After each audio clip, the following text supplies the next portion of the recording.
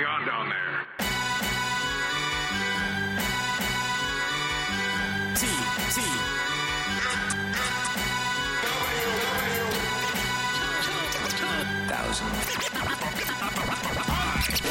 I was just seeing a thing about, Scotch eggs recently on Instagram.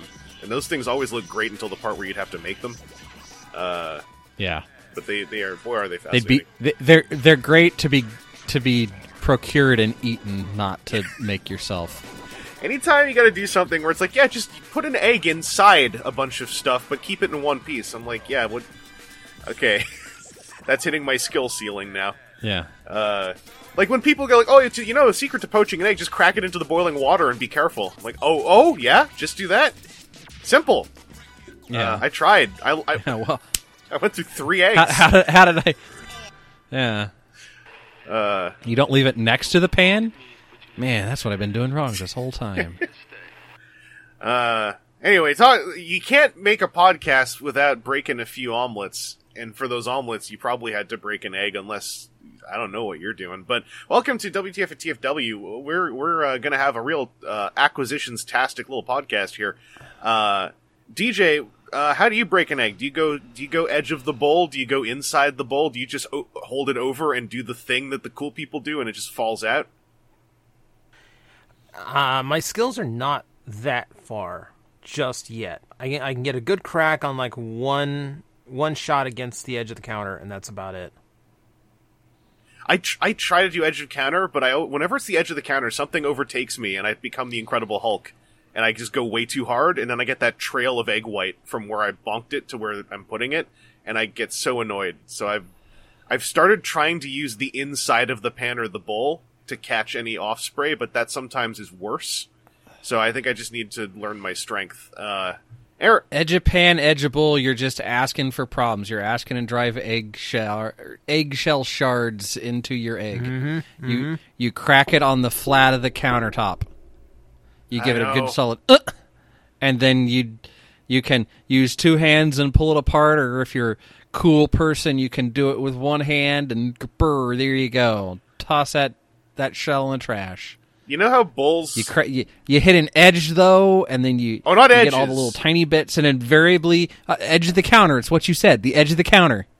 Yeah, or the edge of the bowl. No, when I was saying... You do that, and then you're jamming eggshell up into the egg that you wanted to eat, and so then when you put it in whatever you put it in, you're like, oh, there's all these little tiny flecks I gotta get out, but because it has a fluid around it, every time I try and squeeze it, it squirts away, and you're getting a fork and a single chopstick trying to get it out of there. If I'm cracking it against the edge of the counter, that's already dividing the egg in the direction I want it to go. Yeah, but the intrusive mass, though. An egg will... The intrusive mass is dangerous. An egg will do that anyway. Yeah, unless you hold it the long way and you're hitting it against the countertop, in which case, son, you got problems. That means you're a super badass. No, I want to try that now. When I say edge of the pan, I don't mean the thin edge. I mean inside on the concave, because I like to hit an egg on a flat surface. Because when I use a knife edge surface, I just get eggshell. That is how I learned. I learned this from my mom. If you do want to get eggshell out of the liquid, the larger eggshell itself is better at catching that stuff, but you have to do that without breaking the larger eggshell while you're doing it, otherwise you have a bigger problem. But no, you know how bulls get mad when they see red? That's me when I see the string of egg white from the countertop leading to the pan. I don't know why, but it makes me so irritated. That little string of egg white. I can wipe it up, but like something about it, there's something specifically unclean about it that sets me off, so I'm always trying to figure out, like, how do I splatterlessly get this egg open? I want to do the thing some of those chefs do where they just drop the egg on like the top of a knife and then they pull it off and then the wet parts come out and all the dry parts stay in their hand. That's the cool guy stuff. Oh, like the teppanyaki chefs or whatever? Yeah, I want to do that. That's the cool guy stuff.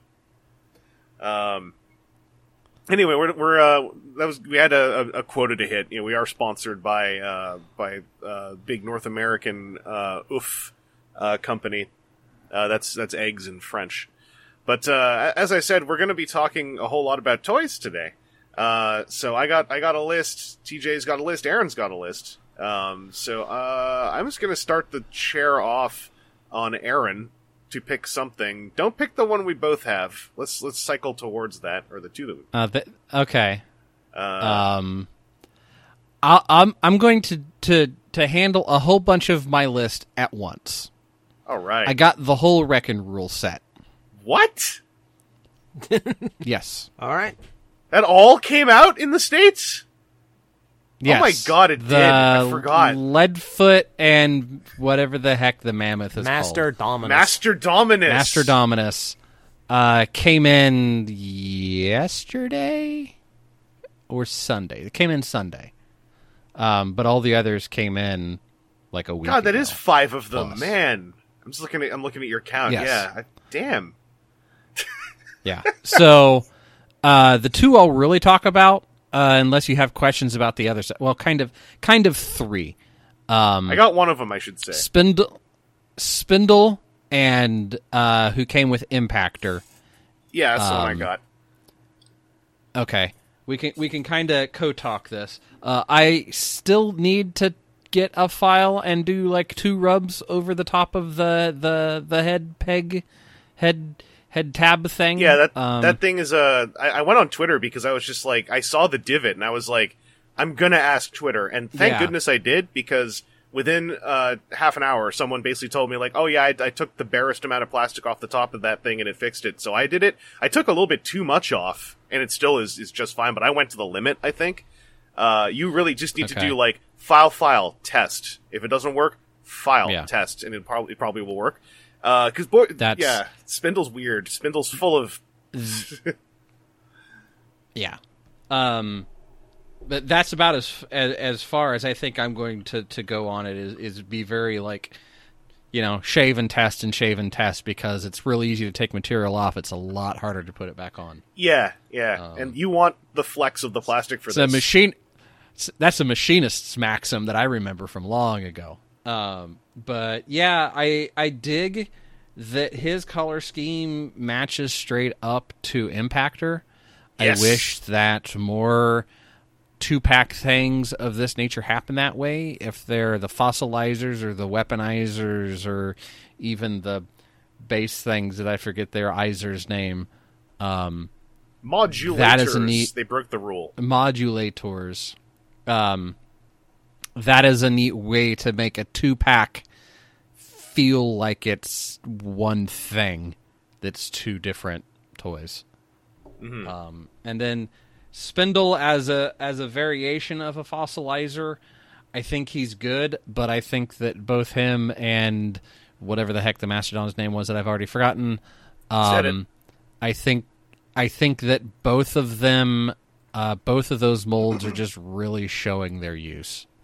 Spindle is terrifying. And I know this is Spindle wide, because I have seen this confirmed by almost double digits people, that those mushroom pegged dino ankles are holding in there out of a kindness to you because you spent the money. So they're like, you know what, we'll stay in here kind of, but don't push your luck. Yeah. Yeah, those mushroom pegs, all it takes is like, oh, I turned the foot 20 degrees and then it pops out. And I've seen a couple different people say, well, all you have to do is the hot water treatment, where you stick it in some nearly boiling water and then you drop it into cold water. You put the 2 things together and then you drop them combined into cold water, and then you sacrifice a chicken to the dark plastic gods, and then after that it should probably fit in there most of the time.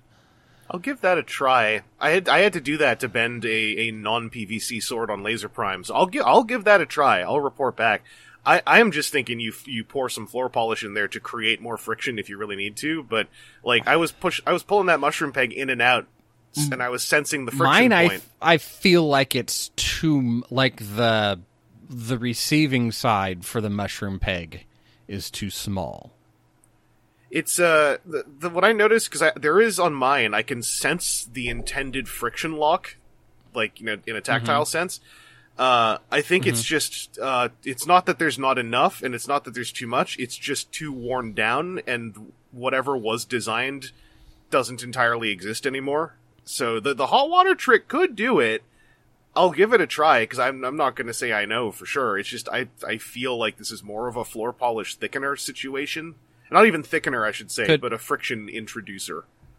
But the shared color scheme is fantastic. I shared in the chat I immediately put together a combined vehicle mode, and I immobilized the Boner Bomber. If you want to find photos of that, just go on Twitter and search for Vangelis Boner, and it will be one of the first results. Thankfully, it's the only image result, I believe. At least the third. Yeah. Only image, though, I think. So, don't worry about that. Apparently, at some point, Bluefin did an interview about Pacific Rim in 2013 where they said boner kill, and I thought that was funny, apparently. 2013. But yeah, I wish we'd gotten more of these shared color schemes, because it was immediately engaging to me.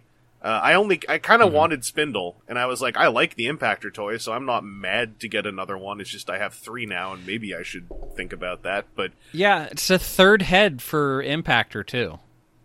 It's a lot more like Marvel Comics, more like it. That's a long-faced human with a helmet on. Yeah, even further Wildman. away from our robot origins. Very, very Wildman. And the chest is new, and there was someone, I forgot who, posted a side-by-side of all 3, which made this one, in a perfect perspective side-by-side, this one actually looked slightly taller. And I think it's because the chest is new, and it does something to the visual silhouette. He just holds himself a little bit better with the... He's been working on the chests, working on the pecs. Yeah. Get a little bit prouder about life. It might have placed the shoulders slightly higher, but I haven't pulled mine out for a side-by-side. I've just been trying to get, actually, my old foot booster thing with the dino feet I did with the original, with Paleotrex going on this, and with Spindle's mushroom pegs, that's just a no-go. It's not working.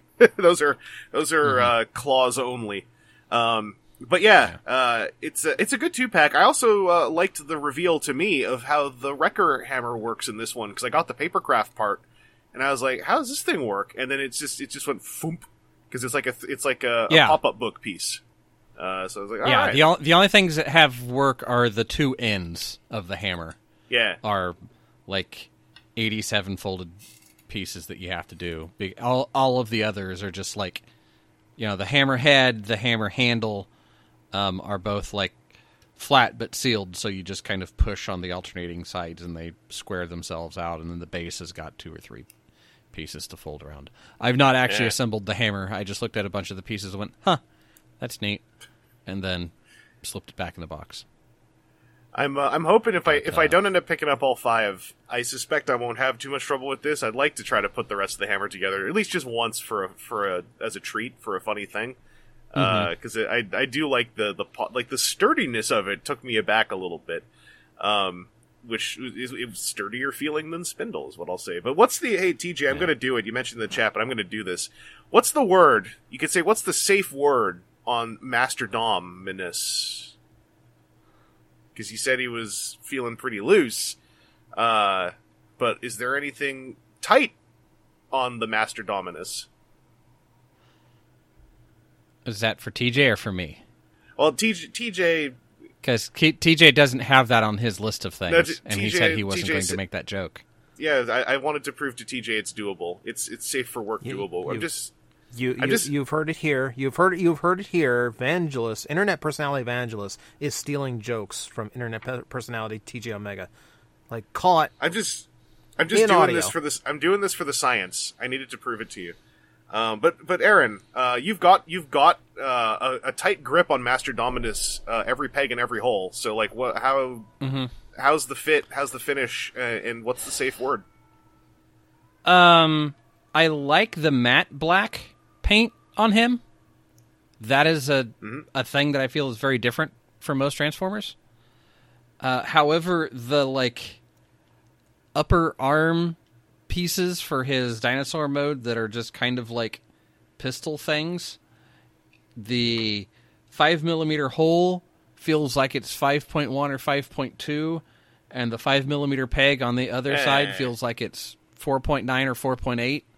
So like it'll go together. It just doesn't have a good like solid connection feel. Ugh. That's a shame. Yeah.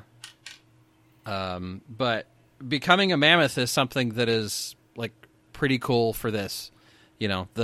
Those pieces are in there in order to make him taller because this was originally a Triceratops, or something of that sort. That was a lot lower to the ground. Similar animal. I can't remember. I don't know my dinos so well. Yeah. So, I mean, there's plenty of little remold bits all the way around it, even aside from the head being entirely different, and then you can pull off the, like, I guess it would be like the front palate of his face with his tusks tucked, connected into it in order to make some sort of, like, stabby weapon thing. So those aspects are interesting, but he also just... the hips on mine feel like that rivet needed to be riveted harder or something. Those leg extender pieces just feel kind of loose. Everything just feels a little worn on them. And I don't know if that's different manufacturing location from the previous releases, because I know that that's been a thing that Hasbro's been going through for a little bit, or if it is this mold has just gotten worn out from reuses, or what the overall deal is. Yeah, I mean they've used it a lot. Mm-hmm. And where it feels like, like I was just saying, where it feels like this one kind of falls down is that you've got Leadfoot in here that has a very particular and striking color scheme that is a very interesting, bright yellow, very good metallic blue and black, and then Master Dominus it has a different black, like a less glossy black in comparison to the blacks, and that's the color they share. Mm-hmm. And it's like, it was done so well with the first one, and this one's just kind of like, afterwards, where, we have no pre-existing Master Dominus. What's to say that he's not a metallic blue and bright yellow mammoth skeleton? Yeah, there's a slipshod nature to this whole Wreckers set that I both like, but then also get a little annoyed by in the case of the fossilizers, where, like, Master Dominus is the Mighty Morphin Mastodon in a lot of ways, as far as the color scheme, which is neat. It's just, I don't get why he's the only one. And then Spindle and Impactor are color matched, which is also neat, but then it means that I look at one, and of the two, they're very different, but one's an apple, one's an orange, and if I like oranges a lot more, then I start looking at Leadfoot and Master Dominus kind of going like, why aren't you guys cool like this? Where's the team play? Yeah. But which also could have been solved to a degree by having literally any fiction to go with this, as I often harp about. Yeah. Yeah, because, like, these 2 packs, it would be really neat if there was a fiction of, like, hey, the reason why, Impactor and Spindle are matching color schemes is because Impactor did something and now he just puppets Spindle, and so he wanted a matching color scheme, and there's a reason why Leadfoot and Master Dominus don't match up. Huh. Yeah. Even if it was just like a prose, not, it doesn't even need to be a comic, just like 4 paragraphs of something that's written in there. And I know they'll say, but then we have to put it in 3 languages. Yeah. That's rough. They did it already. Scan it with the QR code, and away you go, or however you want to do it. So it's not like it's something you got to get on the box or in the box. And now that has been explained to me, that the translation process is not cheap in the first place. And now you're talking about doing it to, like, a whole run of figures and in all these different languages that you see in the legal section of the box. Yeah, make Amazon pay for it. I've heard they have money. Well, also, they did the prose stuff on the Amazon product pages for the Golden Disc collection. And I know that, like, me included, we all kind of had a laugh at some of that fiction, but also that's a precedent that was established. You all did it. Like, you do it again. Yeah. I'm not saying it has to be anything huge, just like 1 paragraph and then run it through Google Translate. That'll be close enough. I mean, I'm not saying you have to have packaging and language on the instructions of how to transform it and everything. Just some tiny dab of Elmer's school glue to hold it the reason for this thing together. Well, there's plenty of inherent why storytelling. Diaclone Twin Twist? Yeah, there's a lot of inherent storytelling, especially from the Fossilizer 2-packs, that like I can come up with without any effort, which is Spindle and Impactor get along, and Spindle loves Impactor. Master Dominus and Leadfoot maybe don't get along that well. And those are the two Fossilizers who dropped into the Legacy Multiverse Planets version of the Wreckers. And there's inherent storytelling right there. There's 4 characters, 2 different relationships, and how do they intermingle? And then you have a version of Prime Bulkhead who's different from the other Prime Bulkhead that already landed on the Legacy planet. You got a Diaclone version of Twin Twist, and then you have just a Springer, who maybe is the one that's holding them all together, because this is maybe like the really kooky Wildman version of Impactor, who has like a super bad Death Wish or something. And like, I just dreamt up about at least 30% of that just now. The rest of it just I've been thinking about idly when they were doing the reveals. And I don't mind, I'll say this, I don't mind doing that, but like, I know that there are folks who would rather have something a little bit more canon, and that's a personality thing that is completely valid. And hey, I would love it too, because at the end of the day, when I'm really into something and people say, "Oh, where'd you read that?" I'm like, "I made it up." Then it will lose some folks in a conversation that might have been otherwise a lot more pleasant, because they'll be like, "Oh, it's headcanon." I'm like, "Yeah, what else are you gonna do?" It's just not that great though. That's the only canon we got. Yeah, like Legacy, there's so much interesting stuff for a potential Legacy media that I don't think will happen. And I wish we at least got some blurbs that were a little bit more cocksure and a little bit more freewheeling of what they were doing, of like just imply that some of the ridiculous stuff happened, because you're doing the Battle World scenario here, so have fun with it. Like Motor Master is another one where there was a way to have packaging blurb to explain why he functions as a solo commander toy. It took me 5 minutes to think of it while messing with him. We'll get there eventually in this podcast, but like, it took me minutes for this concept to come together in my head, and like, I don't think I'm a creative genius with this stuff. Like, it's easy when you've designed his trailer to work that way, and I'm like, man, if you had a pro story, even like a 5-panel comic 4 times, it could have been just a neat little thing that could have probably hooked at least, not that many, but a couple more people into the concept. But that's getting aside for this Legacy stuff. How are the other Wreckers? Like, are the Fossilizers kind of the low point as far as hand feel? Because I've heard decent things about the non-Fossilizers. The Fossilizers are the low point. Twin Twist is very good. He's the headmaster. Hold on. Yeah. I'll grab him again. The Diaclone colors, those original colors, because this wasn't a Diaclone toy. This was that other line. But those original colors, I almost feel like pop more than the white and blue, or the cream and blue. Yeah, I can see that. And yeah, I had forgotten the Titan return.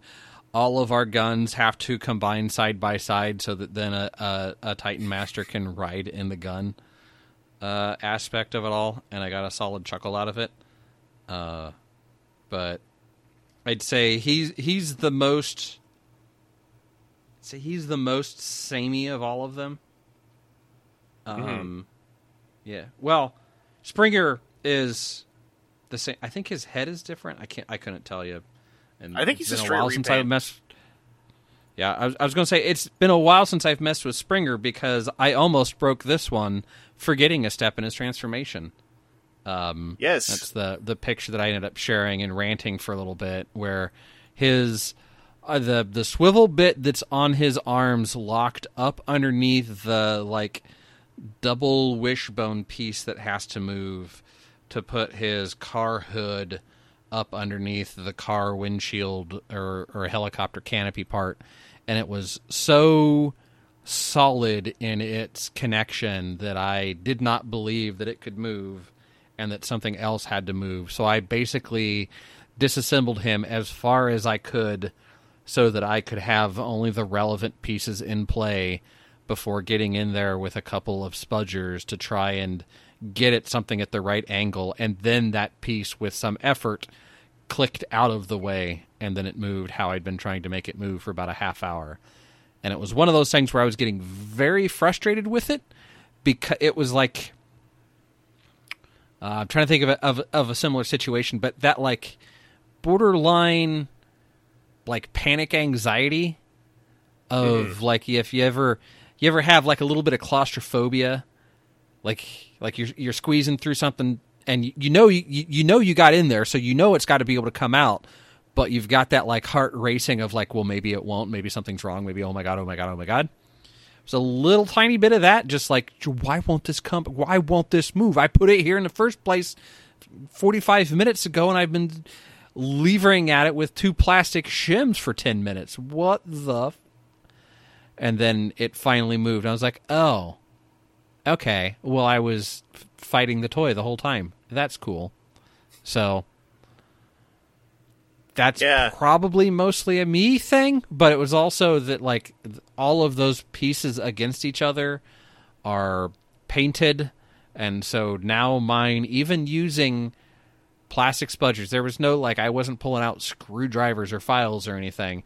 He has a lot of marring on his chest now from just where the parts overlap, and maybe the hey, here are the ports to put the damaged things on aren't a great thing to have tuck up underneath another piece in order to have stuff that catches a bunch. Yeah, because I had heard, I was just remembering while I was looking at that photo of him slightly disassembled, I had heard he actually felt better to some folks than Siege Springer did. Like something about the run this time was better for some folks.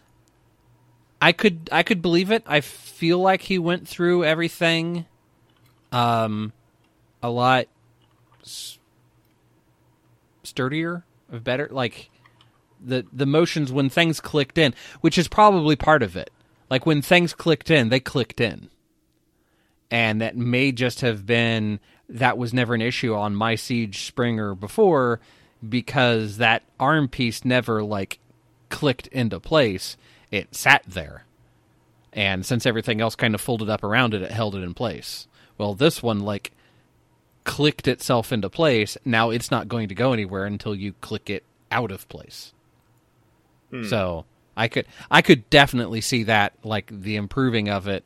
Like, it wasn't an issue before because it never worked. So it was... feature not bug, or bug not feature, you know. And then finally, Bulkhead, his biggest difference is that he comes with what's really like a wrecker's hammer, and the instructions actually have you put some of those parts underneath his like roof tarp cover thing a little bit differently, so that instead of his gun and wrecking ball fist thing underneath there, you put the hammer in place and then you peg the gun on top of it, so it looks like that Gatling gun pointing out the back of the truck. Oh, that's cool. And that was such a minor detail difference, and it's like, oh, well, that's a lot neater than, oh, I just store this in here. It's more like, and I'm going to do business with it right now. Little change. So, any other questions about the Amazon guys? I think I ran through all of them. That's about it. Like it's like, you know, Bulkhead is the first redeco of a new toy, so I wasn't expecting him to feel much different. Yeah, I mean, it's good to... I think there's been wide confirmation on the fossilizers feeling a little bit jank on a tactile level, so it's good to get more confirmation on that, just mostly for the sake of folks who are getting them and wondering, like, oh no, is mine messed up? It's like, no, don't worry, that's normal.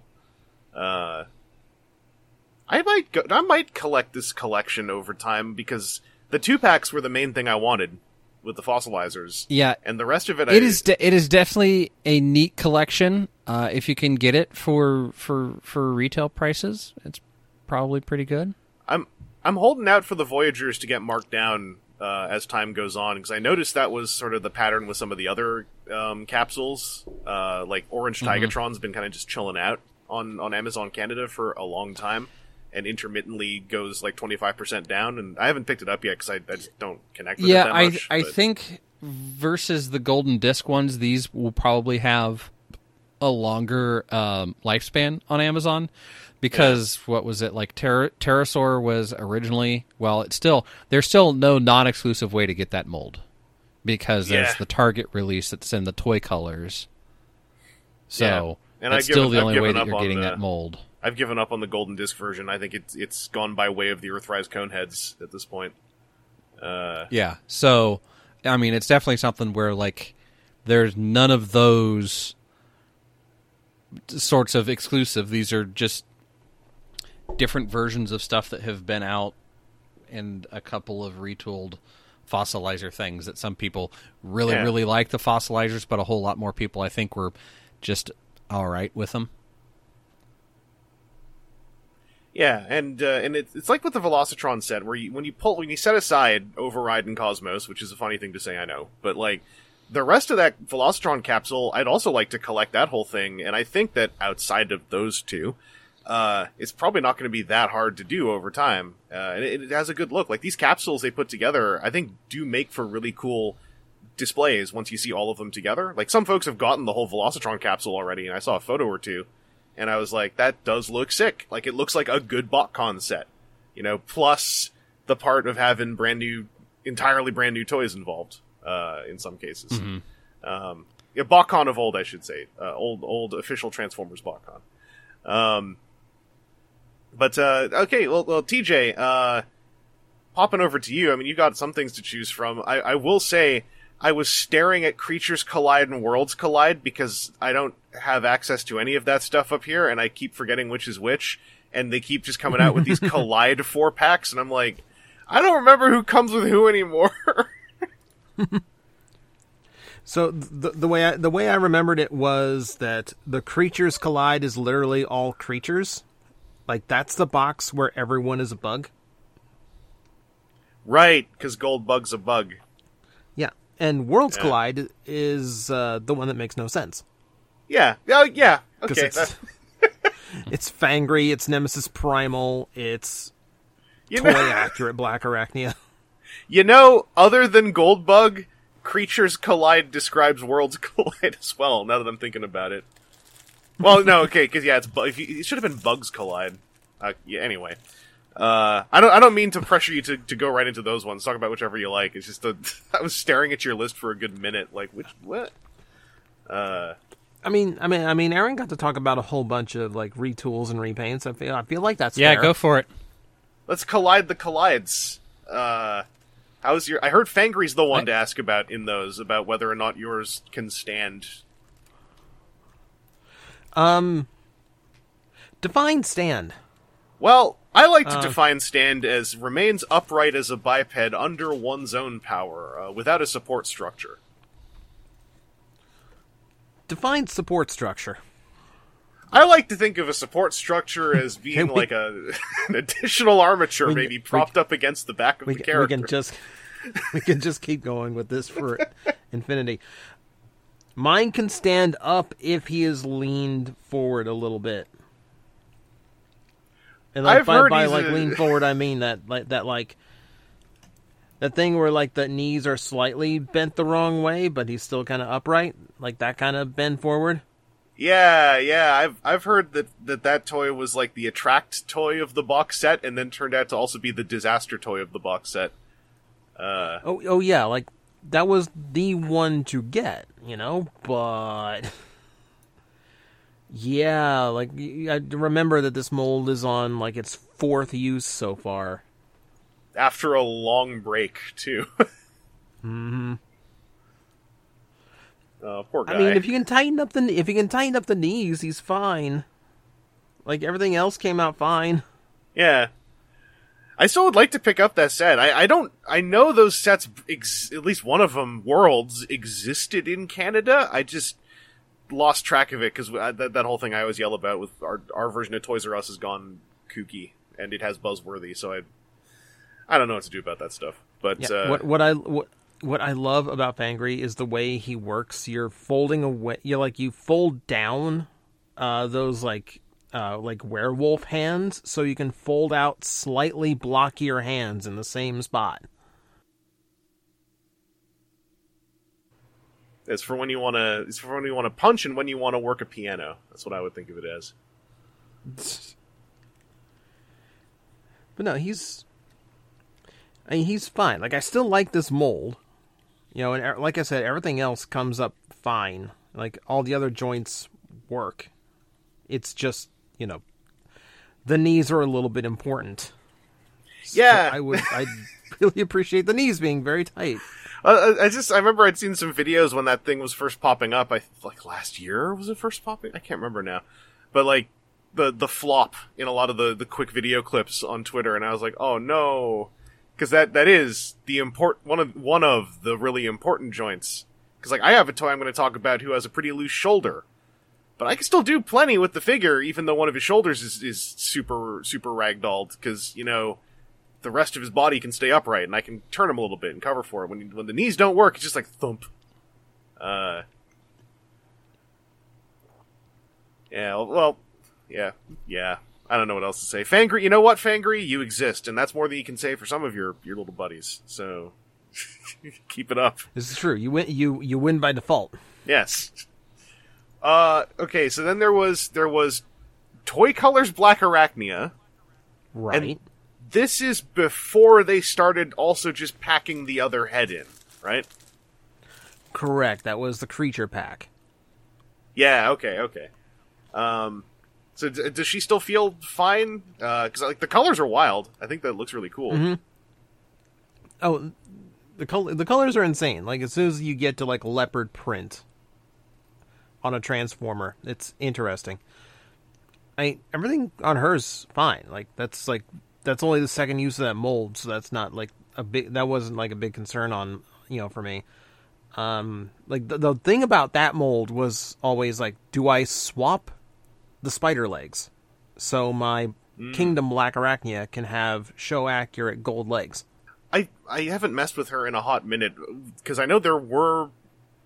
I don't know now if I'm mixing her up with someone else. Like, is it a simple pop and swap for her, or was it more complicated? Yeah, it's all mushroom peg. Okay.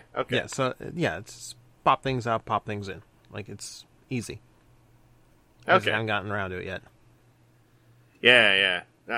All of my copies. I have 2 copies of Black Arachnia. Because I got a Black Arachnia with 2 left feet. Who lives near some board game boxes now because I don't know what to do about her. But both my Black Arachnias are not near me right now, so I couldn't check. And I know that Nemesis Primal was making a lot of rounds because it turns out that color scheme was sick. Even though, like, I'm still part of team should have been white fur for the full swap, but the way it turned out still was pretty cool. He's a Voyager too. I keep forgetting there's a Voyager in that pack. Yeah. First box was a little bit more generous than the second box. Yeah. I mean, depending on what you're after, I guess. But no. It's weird. Like, in person, yeah, he looks really cool. Like, because it's the Nemesis colors with some purple thrown in. Like, it looks good. Like, there's no real argument to that. But, you know, I do kind of fall into that same category of, this could have been a lot better. Like just the fact that it's still just like a black gorilla. Like when you had I wouldn't have even minded like brown, like the Cybertron version of Primal they had. Like just something a little bit different. Like the one thing I'll give it, again going into my whole thing of like inherent storytelling, is by looking very close to Optimus Primal in gorilla mode, like that creates the idea, oh, what if this version of Nemesis Prime is like the one who sneaks in the base in beast mode and just acts like Optimus and then messes around because he looks almost the same, and it's not until he's a robot that he reveals he's Nemesis, and like that could be kind of cool. There's nothing to back this up. It's just like that's yeah. Again, what I liked was that someone figured out that the beast mode basically looks like the old Candy Toy Primal they did in Japan. Oh, cool. Because for whatever reason they used purple on that one. That's cool, and I mean that's something where I could also very much see. Oh, I see what you mean. Yeah, I could very much see that as having been the intent. Like there's some crazy deco pulls going on with the current design team. So like, yeah, that could have been a thing. I forgot which Bumblebee came with that set. Was that Hubcap? Mm-hmm. Okay. It's the one I call Bumble Jumper because it's literally just a yellow cliff jumper with Bumblebee's head. Oh, right. Yeah, Hubcap was Selects. This was, Bumble Jumper. Yeah, this was... Why wasn't this Hubcap? What a weird box set. I'm just looking at a group photo again. I know! Because it doesn't even say Worlds Collide to me, like, somehow, despite being a hodgepodge. It just looks like... It looks like we wanted to do it for Selects, but we ran out of space. It looks like 2 2-packs. Like, it's I don't know. I mean, yeah, it's 2 worlds, G1 and Beast Wars colliding, I guess, in a box set. But yeah, wow. Fangry's like Fangry just looks so out of place in this thing. He's like, they told me I was getting a Neo Classics. What's going on? Well, the other Collide box set, I don't know if that's in Canada at all, but that thing was neat because, like we mentioned, like the spare heads in that, like, are those heads? I haven't checked on any of mine because I didn't think to until just now. But like, are some of those heads even like remotely meant to be swappable, or does it feel like you're really, really pushing it, popping some of those heads off? Because I can't remember how ball sockety they all are. Some of them work. I haven't tried Ransack yet, but I did try out Skywasp and Scorponok. Skywasp is pretty easy because it's the ball stem is on the head, so it's just pull one off, put one on. Okay, and that's the same way that Ransack works too. So I have to assume that works. The only reason I haven't done that is because it just looks like Kickback's head. Yeah, at that point, it just looks like he murdered Kickback. I assume that was just we're doing this for all of them, so here. Right. Scorponok's the one that does not work. Aside from the ball socket just being really tight, it means you have to push against the ball stem in order to get it on, and it really does want to flex and not give way. So unless you got someone to like push it into the ball joint while you're pushing for it, because the instructions say pull it off from the top and put it on. If you do that, you're going to stress mark the ball socket. It's like, it's meant to slide in from the front, but it's so hard to get the other head on. Yeah, because when I saw how they were packaged and everything, I was like, this is a neat idea, but like Transformers are usually not built for head swaps that well. Like, it's kind of the happenstance when a head swap is doable on a mainline Transformer, and like, yeah, the Scorponok one is. I'm waiting for one of these to happen where they're on autopilot, just like, I'll just throw in the extra heads, and then it's like one of these heads needs like a pin popped to go on because it's on like a neck joint, and they're like, yeah, have fun. Just put in the instructions like an automatic center punch. It's like, yeah, buy one of these on Amazon. Here's a QR code link. Just buy one of these. Be careful. They got some sponsorship deal. It's like, well, they funded like one of these figures if we put in this coupon for their center punch. Yeah, they got some customizers in house who were like, oh, this one's actually pretty easy to center punch the rivet at. So yeah, make it this one, because then they'll think that they can do it to anything, and then they'll run into something like is a bit of a pull. Star Wars Transformers Anakin Skywalker with the rivets that don't come out. That was the whole thing for me, trying to modify that toy over a decade ago. But yeah, on these, I mean, these are molds that have been kicking around for, like, more, I guess more recently they arrived. So I'm assuming that the hand feel on these is not, like, too degraded, because it's Kingdom toys and Legacy toys and etc. What's shocking to me is that, yeah, like, all of these hold together pretty well because, they've not really seen that much usage. I think Scorponok and Waspinator are use number 3. It's like immediately forgot who else was in this box. Oh yeah, Kickback's. This is only the first remold for Kickback. Not a big deal. Here's what shocks me: Goldbug is fine. Yeah, what shocks me. That mold's indestructible. But apparently so. I realize. I remember when I first got Cliffjumper, like, I'm not too big on this mold, you know. I don't like the part forming back end. They say it's a shield, but it doesn't really work as a shield. I don't know about this. I own that mold 7 times now. I don't know how. I still only own it twice, just the 2 select ones, Hubcap and Bug Because it's literally like, okay, oh, I got Cliffjumper, that's fine. Oh, they came out with a Netflix Goldbug, or a Bumblebee. Okay, yeah, I actually managed to get a hold of that. Okay, Bug Bite's on sale, like, kind of like the color scheme of Bug Bite. Okay, I'll get him. Oh, the Shattered Glass is on deep discount. Oh, yeah, I'm ordering from that Crazy Pulse sale anyway. Let's grab him. Yeah. And then they did the Buzzworthy Cliffjumper that did all the paint improvements that I wanted. Now I've got this gold one on hand, and I mean, I'm not one to boast, because, I mean, I'm still waiting to catch Pipes from Kingdom on sale so I can have all 4 Pipes Huffers, because I like that mold a lot. Like, the Bumble Jumper mold, it just seems to... I've never heard of one going badly, that I can recall, so it seems to be indestructible. I mean, it's their boy, it's their bread and butter, it's their golden child. Like, in one of these packs, literally. I would imagine they're doing everything they can to make sure that mold survives.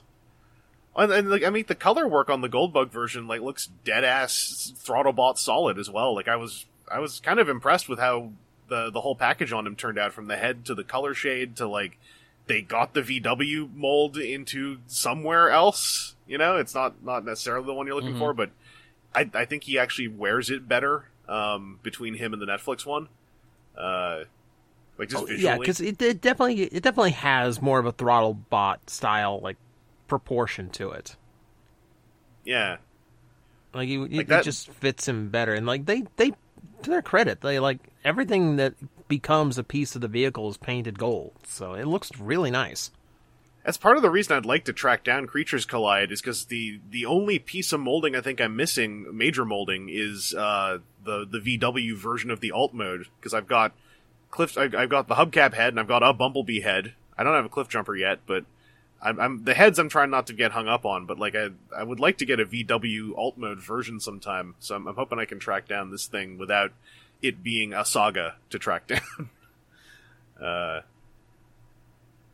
But yeah, those Buzzworthy multi-packs are great. It's like they came out 3 years too late for me to be excited to try to track them down. The situation in Canada has not been very fun for these, but I'm glad you're able to get a hold of them. I'm kind of skimming over some of these guys because, like you said, it's their Kingdom toys in predictable color schemes. I mean, Skywasp. It's neat that they called him Skywasp. It's amazing how clever that name is, considering it is literally 1 letter off. Mm-hmm. Yeah. You like, literally change it to it from, yeah. Like, even alphabetically, RS. That's perfect. So I saw the Walmart Beast Legacy Trio in person a couple weeks ago, and like, I don't want to pay full price for them because I'm not that into them conceptually, but they look solid. It's neat that Waspinator mold is getting like so much different deco love, because I kind of like that mold, even though I only have one version of it. Weird thing to say, I guess. Yeah. Anything else about the Collide boxes? No, not in particular. I definitely feel like Worlds Collide, and I don't even know if he listens, but shout out to the Chivies on Twitter who hooked me up with that. Nice. I have no idea. If that is a desirable pack at this point, or if it's all just hype, because it's such a weird pack. But honestly, the Creatures Collide set is like pretty solid. Like if you have to, I'm thankful that's the easy one to find because I feel like that's the better package. Oh yeah, I mean, Worlds Collide. I love the 4 figures in it. Bumblebee less so, I guess, because he's just funny for being Bubble Jumper. But like, the beasts are great. Fangry, I like what they did for Fangry outside of the part where bits of him, are flippity flop. So I think it's a cool set. It's just it's. I don't know how easily that is to track. I haven't looked in a little bit. Like maybe it came around again in Canada. I should go Googling. But I can get to a little retail exclusive that I got because like I don't know when anything ships anymore. So I got an email that was like, hey, your pre-order shipped. I'm like, huh? So I was like, okay. I looked and it was the Legacy Selects Cyclonus Target Master with the toy colors and the sticker sheet. So what I will say is I applied the stickers. I think they're okay. I was worried about the thigh ones, but as far as I can tell, they placed them just right so they don't rub against anything when you transform them, because if they did, they would fall apart in an instant. But I don't believe they do. Maybe they will after a couple more transformations. The dark purple is, I think, really sick looking. The stickers are cool. Like, they're very toyetic. They look good. There's 2 extra Decepticon symbols that they imply to you, like, hey, you can use these in place of the shoulder rectangles, but upside down for his alt mode if you want. And I'm like, why would I ever do this? And why would I ever not use the shoulder rectangles? Those are literally the toy detail. That's the whole reason why I picked this thing up. So you get 2 extra Decepticon stickers. Also, he has a Tampographed Decepticon logo on his chest that is so weakly Tampographed, and it's like such a close hue to his purple, you can barely tell it's there. And then they give you a whole Decepticon sticker to put in front of it. And I was like, I think this Tampo is on here as a guideline for the sticker. There's no way this is on here because you're actually going to want to use this as the symbol. So that's kind of weird. He also has that cool thing. General Techno pointed this out, and I tested it, and it's true. He's got the thing where he has red painted eyes, but it's red painted over an orange light pipe block, so he still light pipes, even though his eyes are always red anyway. They just get brighter when you get light behind him, which is kind of cool. Nightstick looks like Nightstick. I can't tell if there's much different about him and the bunch of siblings he has from Siege. You get 2 different effect parts for this one, which is kind of neat. The instructions imply you can put both of them on the gun on 2 different barrels, but one of those barrels, I think you're just stretching it over the barrel. And, once again, PSA, don't leave effect parts on Transformers, because the plasticizer will leach over the course of, a couple years. So you don't want to fall into that trap. His right shoulder is ragdoll floppy. Which is a bummer when you try to get him to hold both of his guns. It holds some positions, but it is dead-ass loose. I actually pulled it open, because when you transform him, you can see the big rivet, and the big rivet even looked like it was wobbly in there. So I busted out my automatic center punch, and I gave it a few punches trying to push the rivet in harder, and it kind of felt like it had a small effect, but not a huge effect. And one other person I saw talk about that shoulder being loose, so that might just be a thing on this Cyclonus. He pairs beautifully with the Selects Galvatron in toy colors, and I really hope they do a Selects Scourge Target Master with toy stickers as well to finish that trio, because I like those toys a lot, and I think that these stickers are some of the nicer ones I've seen out of the Hasbro side of sticker making. Although, if Repro Labels does a thing for them, you probably would want to default to that anyway. But I like putting the stock ones on at least once. But, no, I love that Cyclonus mold, so I was fine wanting to pick up another version in different colors. It's a shame about his shoulder, but otherwise he works, and the stickers are really cool. So hopefully we see a Scourge to finish off that set.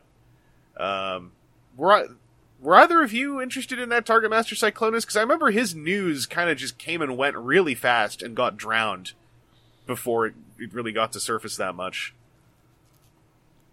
I think he's interesting, but I'm not giddy over him. Is he Pulse over there, or is he GameStop over there? Do you know? Pulse. Okay. He's on. I mean, it's on Pulse. When you listed it out, I had to be like, that seems vaguely familiar, and then dropped it in Google, and then Google pointed me at Pulse. So okay. I mean, the GameStop discount also helped because he's a Voyager, so it was a decent discount. It's 10% off, which helps on a Voyager. That also enticed me. But But yeah, that is one of my things I got this week. So Aaron, let's cycle back over to you. What's another thing that you got? What's another acquisition of yours you'd like to talk about? What is a Transformer? Jhiaxus. Right, he just also is apparently out now, too. Yeah, well, he'd been out for a bit. I mean, like I said before, I'd seen a couple of them at TFCon up in Toronto. So he's been around for a bit. Mine was, yes, I did. I handled one of them. But yeah, I mean, it's man. He's definitely a thing that's G2 G2 comics. He sure is. Yeah, I wish that he had a wash, because his white is that white that, like, you can see some of the details in there, but I think that something like a paint wash would just make it explode. Thankfully, the silver on the just like wire piping details on his shins kind of does a good job of bringing out the detail and contrast in that. But on his big open white panels, I think that would have been a big improvement. I'll give it a shot. Toy wise, yeah, it's definitely something that if I had some what's the common Games Workshop one, Null Oil or whatever. Null Oil might be a bit much. I would say, okay. In case anyone out there has it and is willing to test it, because his plastic looks so white, contrast Apothecary white might actually have an effect. That's a very light gray shading contrast paint that is potentially, yeah. It's mostly meant for stuff like Stormtrooper armor, and I think it might actually do a nice subtle shade on Jhiaxus. But I'd like someone to test if they can. I don't know when I'll see him, basically. Yeah. The only like loose thing on him, oddly, is his head. Like, it stays on, but it's very like bobbly. His nose is too big. They didn't resize his nose for G1. Yeah, maybe that's what it is. It actually feels like potentially either the ball joint or the socket that it's in is just like elliptically cut, because facing forward it's plenty firm, but if I rotate his head 90 degrees, it's a bobblehead. So there's definitely some elliptical shape in there. But no, it's. I wish that his targeting thing by his head was a little bit better. It's neat that that there's this like asymmetry to it. However, when you transform him, that piece just kind of sits diagonally across the area where it sits. It doesn't like fold up against the side. So just about every time I transform him, I sit there and I fiddle with that bit, and I'm like, oh no, wait a second, that's not supposed to. Like, you've got to do it's one where I think its instructions show you like opening his chest up, pulling it up like 30 degrees so that you can pop out the nose of the jet, and then fold that piece in, and then fold it all the way up. And it can't sit like straight across because his head needs some of that space, or some portions of that. So it's like it sits in there at an odd angle, and that just doesn't feel aesthetically good for me. But I understand like physics is a thing that exists in this world, so you can't make everything like that. But that's just a couple of like little quirks with the mold that are just quirk levels. They're not bad. So, but everything like that's the nose cone going in place and back out. So he's a fun mold. It's definitely something that I am still surprised that I have a Hasbro Jhiaxus toy in hand. Yeah, I mean it's weird because green wings and boot wings are just are that like proper level of. But why are you doing this? Like, no, it's cool that you've done it, but why? Why did you do it? I feel the same way, but like I gotta also remind myself, like, because we mentioned this recently, we're on the second fully original head sculpt attempt at Fluoro Dairy Orion packs as well in in a normal Transformers line. Like there's Yeah. there are still ceilings, but boy, those ceilings are just like randomly placed now. Like you can't really predict the ceilings anymore. I mean, speaking of ceilings, Yeah. I was on Twitter talking about how, hey, that Canon collaboration Optimus. Well, that's Optimus because, a lot of collaborating companies are cowards. And then especially when it's not whatever the North American team's been doing, they're just going to default to Optimus and maybe someday Megatron, maybe someday Soundwave and Bumblebee. While we've been recording, apparently they have shown a Canon Refractor, who is the one where it's like, yeah, they're not going to do Refractor. They're going to go Evergreen big name characters. So like ceilings don't exist, or maybe we manifest them disappearing out of like a sense of contrarian nature, which I'm fine doing. I'll declare some more toys will never happen. One right fan was at Canon to say like talk to the boss is like, no, Optimus Prime, talk to Hasbro like Reflector. Can we do Reflector? Come on, man. You know it, I know it, let's do it. I want to imagine big wig signed off on Optimus, and then they were like, well, it'd be really easy to just do this, and remold, and we get double duty out of it. Yeah, it's like I'm saving you money. I want to imagine that me and two other people tweeting about it, like, this is why they're never doing Refractor, like, led to some weird spite project where the photos we're seeing, like, were taken an hour and a half ago. Like, we'll show you. But yeah, Photoshopped, it doesn't really exist. I was staring at that Refractor promo image for a bit because I was like, wait, is this real? Or is this just a good Photoshop?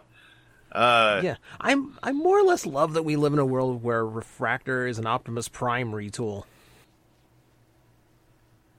Yeah, I hadn't considered that. Something weird about that. He has big ass shoulders, is the thing I saw.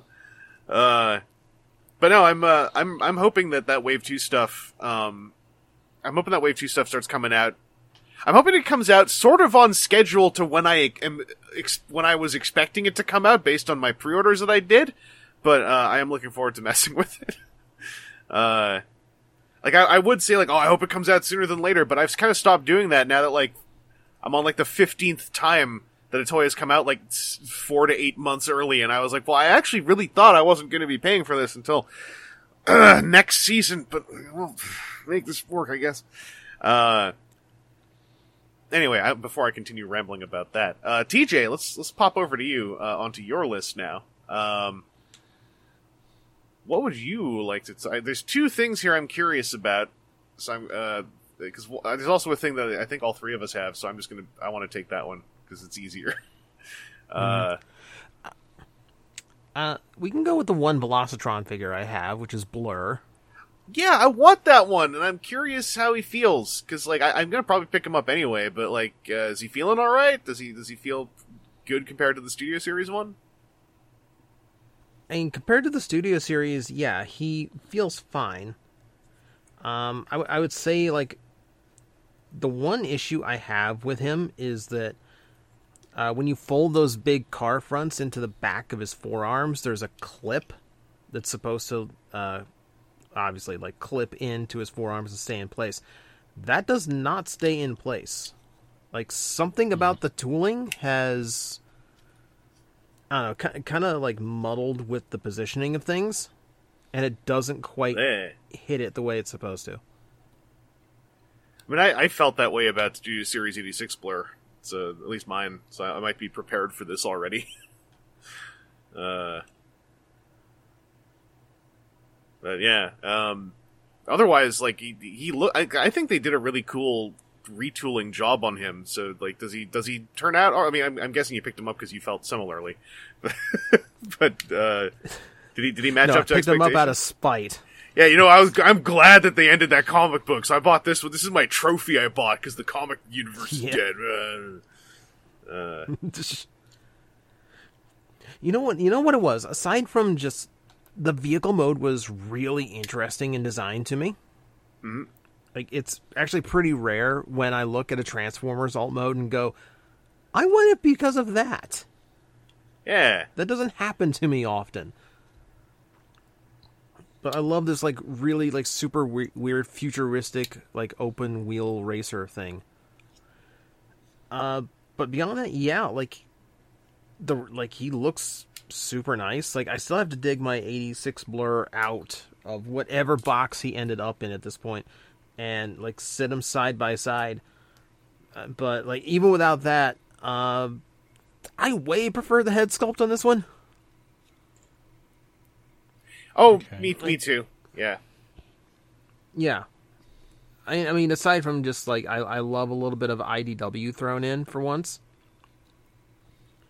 The face sculpt is actually, like, just really nicely rendered. Like, it... Well, Studio Series 86, the head sculpts, the face especially, just came out funny. You know, as has even been somewhat acknowledged by the design team on Instagram. Yeah, it came out kind of funny from a couple of angles. So that was a draw for me too. Yeah, it's just a nicer looking version of the mold. I like all the shades of blue they got going on here too. Like I feel like there's a bigger contrast in all the different blues. So he's covering a different gambit of color here. Again, I have to find my blur to figure out exactly like how different. But yeah, he still feels nice. Like all the joints are still good. Everything's still nice and snug. Everything hinges really well. It's really just that weird tabbing thing. And like as we're sitting here, I might have fixed it just by pushing his wrists into their mushroom sockets a little bit more. I mean, that's good news if it's that kind of thing. Like that's the magic fix that someone was talking about that on Twitter recently. Like the weird magic fix that somewhere between there was mold release agent that just dried up and like the plastic just needed to breathe a bit and now it works. Like that kind of thing. I'm always happy when that ends up being an actual solution. But yeah, I almost ordered him because he's up on Walmart.ca along with all the other Velocitron capsule that are not the two that everyone's trying to get. But because they're still up, that actually made me feel less inclined to like jump to pre-order. I was like, I want to buy toys at my leisure. That's like something I've been declaring a lot this year. Is like I don't want to jump at pre-orders. I want to go buy a thing when I want it, and if I can't, then whatever. So I'm trying to hold true to that for stuff like Velocitron now. Aside from, you know, the obvious pair, I am trying to put feelers out for those. Yeah, I guess we can, we'll move to the big one that I believe all three of us got. I'm gonna double check Aaron's list. Yeah, it's there. Legacy Motormaster, who was at one point scheduled to come out in October. Didn't. He came out now. He came out earlier. Some of the ones that came out earlier, and I guess some of the ones that came out now, sometimes are kind of funny looking when you pull them out of the box. So I will say, as far as I can tell, mine did not prematurely yellow. How about you guys, just on the yellowing front? Mine's totally fine. Yeah, mine's clean. Alright, my apologies to our listeners who may have had ones that were fairly yellowed. You got no camaraderie here, but you know, I do feel bad for you. That whole thing is really weird. There is a thread on TFW that is tracking, like, box codes, trying to figure out if there's any kind of discernible pattern on the front of the back of the box that can be figured out. Also, I want to quickly shout out the packaging on him. I actually really liked that I pulled the drawer out of the box and there was just a hole that his alt mode and trailer were sitting in that I pulled out, and that was that. I actually really liked that. I like that there's enough room for the other Stunticons to be packed on the top and bottom of his packagings, because I'm like, you know, they could just do this with 4 toys inside as a gift set, and it probably wouldn't be that much bigger a box. Yeah, I mean, if they just slid them in there, then for sure it could easily be that same box. When I opened up the back, opened up one of the flaps, I just like reached my arms entirely in on either side of that, and then like swooped it out. That was very odd, but I was like, no, this is the Commander box size price point now, and hearing, I think it was on the last live show thing that they did about like sometimes we have to do odd things with package dimensions because Walmarts and Targets have certain dimensions for shelf stuff, and a shorter package or a narrower package isn't isn't what they want. They want something that fills out the shelf. So it's like, okay, well, they had the Commander size and with other things in precedent, and they had to keep this one because they could have fit this easily in a leader box, just because of how friggin' dense his trailer is. I mean, just also the fact, like, I pulled him open and then I was like, wait, where's the sword? And I was like looking all through the box and I was like, it was such a retro experience almost of like, it's all packed together. It's all ready for me. They made it ready for me to discover. I don't have to dig all the parts out and put them together and then play pretend like this is the first time I'm looking at the thing. Like, no, it's all in there. I mean, I'm sure that could lead to, as far as I know, this hasn't happened, but I was like, I sure hope that this didn't lead to also someone opening the trailer and going like, oh, there's still no sword. But the vehicle mode in this guy, I really I want to acknowledge that there are a lot of criticisms with this toy that I don't disagree with, but also just they haven't affected me very much. I really like this Commander toy as a standalone set, in fact. But the vehicle mode, I'm really digging. Like, I love how threadbare the back of the truck cab is, like a proper truck cab. I like how dense it is. I even like the trailer having that big breastplate just up on the front. Like, it feels very G2 in a way. I don't disagree. The trailer is a little stubby looking, like no matter what angle you do it from. Like, it looks like a camper. But I don't mind myself. I'm trying not to put it in the perspective of third-party Menasor sets, but also, like, a hallmark of third-party Motormasters is the trailer often being, in fact, too long. Is a hallmark of a lot of Menasors out there, or Motormasters, I should say, out there. So this is sort of the opposite. And I didn't have any yellowing. I didn't have any alignment problems. So mine was cool. Did you guys have a similar experience?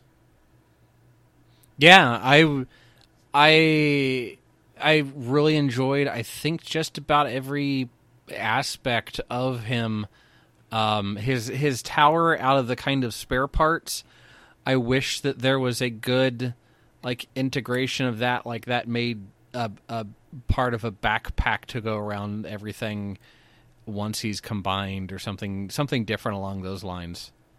I have I've seen a few people make kind of use it a little bit better in in the city/base mode display than necessarily just the tower.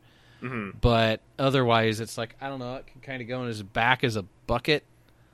I have. What's your other option? I'll get to it in a little bit. I don't want to barrel right into that right away. Because it is obviously a big criticism of the toy is when you get to Menasor, the gun tower is still chilling out there. It's in fact, I think, really funny that in the instructions they show Menasor manning the gun tower and they elevate the gun by an inch so he can man the gun tower, and I'm like, look at this giant dork just working this gun tower. He combined together. He grew to be like a mammoth, a combiner, a fusion of up to 5 separate entities to just work the gun tower more. I was like, it's criminal that we don't have media to go with this. Because can you imagine the Speed Lines Gatai scene into Menasor just getting behind the tower, going like, all right, now I'm gonna shoot you. Yeah, my gun's upside down. But no, I feel like Motormaster does really good. I've seen people have a little bit of hate on the fact that he's like the like fake truck parts that are hiding behind the grill in order to make his feet look like his feet. When except for when you realize that they're trying to make it as G1 as possible without like within a bunch of constraints, and to me that is very interesting that they like the way that they turn it all into what they have to make it so cartoon accurate versus just the toy that could get away with being only so close and the cartoon that was only so close to that because who cares. Well, that's the part, though. I would love to be entertained by whoever has a solution for actually making those feet look like accurately like the actual truck front. Yeah. Because there's no real way to do it. Like, what do you want? Short of. Yeah. Because there's a way to do it. That's where the trailer is. That's where the G1 toys mass placement is how the toy works. And it's like, if you wanted that, then hey, I got your back. That would have also been a cool toy. Absolutely. But, you know, if you want to, if you're down with like, no, it's cool that Motormaster's the truck, but also like, and I don't want him to have truck shoes. It's like, okay, like, yeah, Combiner Wars did it in a different way that I think actually worked really well, and that was the Devastation model. Like, Combiner Wars Menasor is Devastation Menasor in a lot of ways. I like that one a lot. That also, you know, it exists. It happened. It's cool. Like, this one, I also think, again, inherent storytelling, I just think of him as it's vanity. It's just sheer vanity. He's like, no, these are my cool shoes. These are my expensive truck shoes. This is how I reformatted into this alt mode. I chose to do this.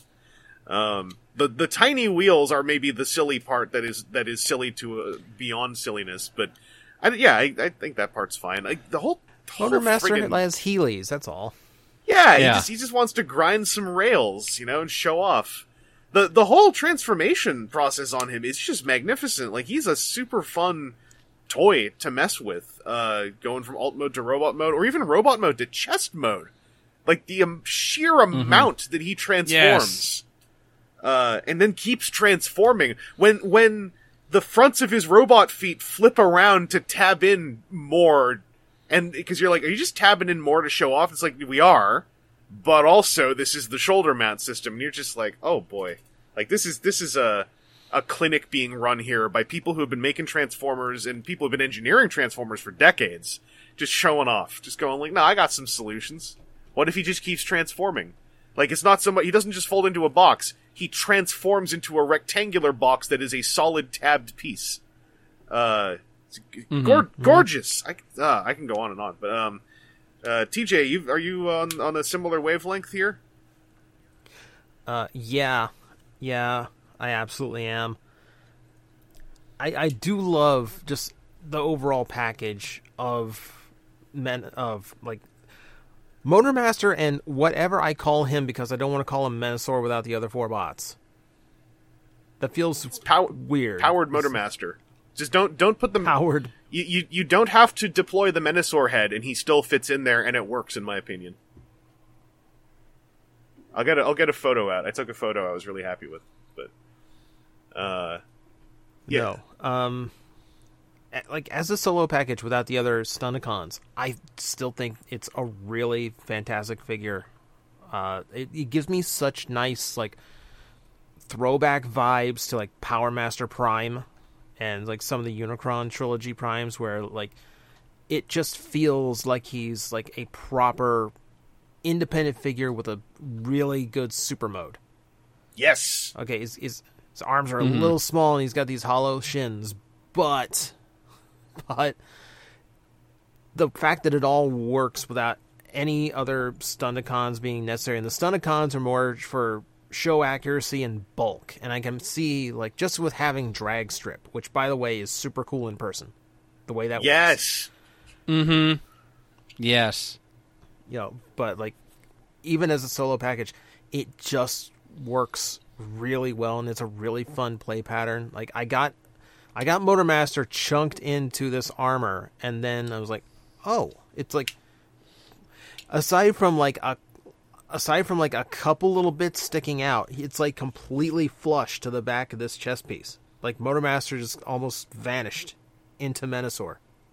It's actually pretty cool. And what's so cool, he's almost vanished, but also he's integral, and that's like a key difference between this and like some of the other attempts at doing cartoon Menasor.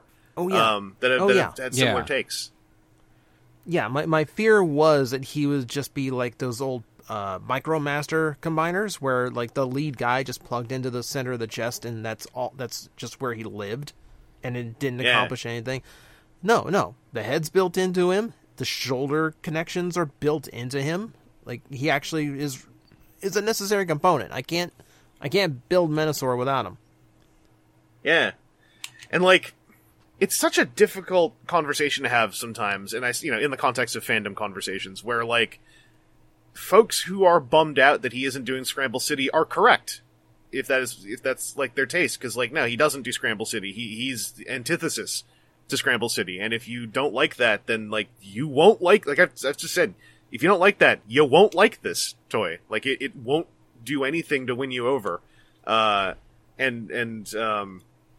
not trying to come at people in that sense, but also I think if it tried to do double duty, it would have crumpled under itself. I think that with combiners, you have to pick. It's Scramble City or it's dedicated limb placement. You can't, in mainline at least, you can't wiggle it. I don't think there's enough budget room to wiggle it without fully compromising like how much integration is actually happening with the Scramble guys. At which point you're just doing this anyway, right? And you're losing stuff like the split gimmick. Just the neat part with drag strip where the peg that goes in like holds the two things together just ends up nice and flush and smooth. It's just meant to be there. That is so much like Chef's Kiss on it that this is the right way to do this one. Yeah. And I share people's fears that they may be doing this for, like, Superion as well, and Bruticus, and etc. for the next umpteen years. And I'm like, yeah, that would...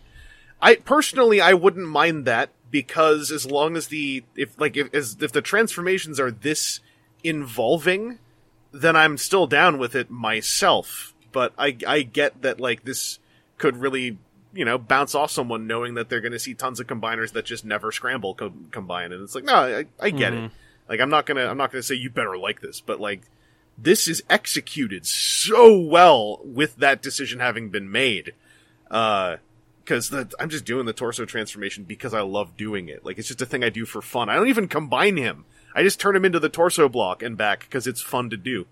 But the thing about him that works so well as a dense package is that the base mode is actually pretty good. Like, I wish it didn't use 5mm ports to connect some stuff, because the base mode would have been a 10 out of 10 for me if I could pick it up.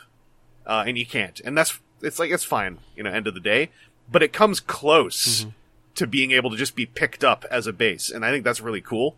And I posted, I copied a Twitter post I did into the chat, but, I think this works as a standalone piece. Again, I made up a detail, which is that I'm imagining in Legacy, these characters are being just snatched out of their worlds and just landing on this planet, sometimes, on their own. I look at this as a Motormaster who is on his own in whatever, setting this takes place in, so he just cobbled together a trailer power suit.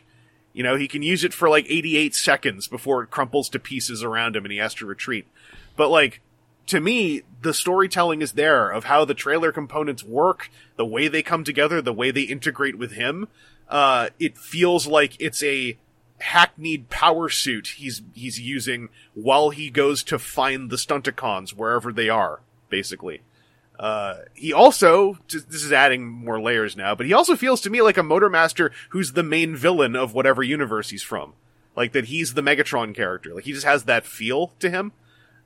Which is by design. They wanted him to be Earthrise Optimus Prime's rival in a lot of ways, on a design level. That was stated as much, I believe.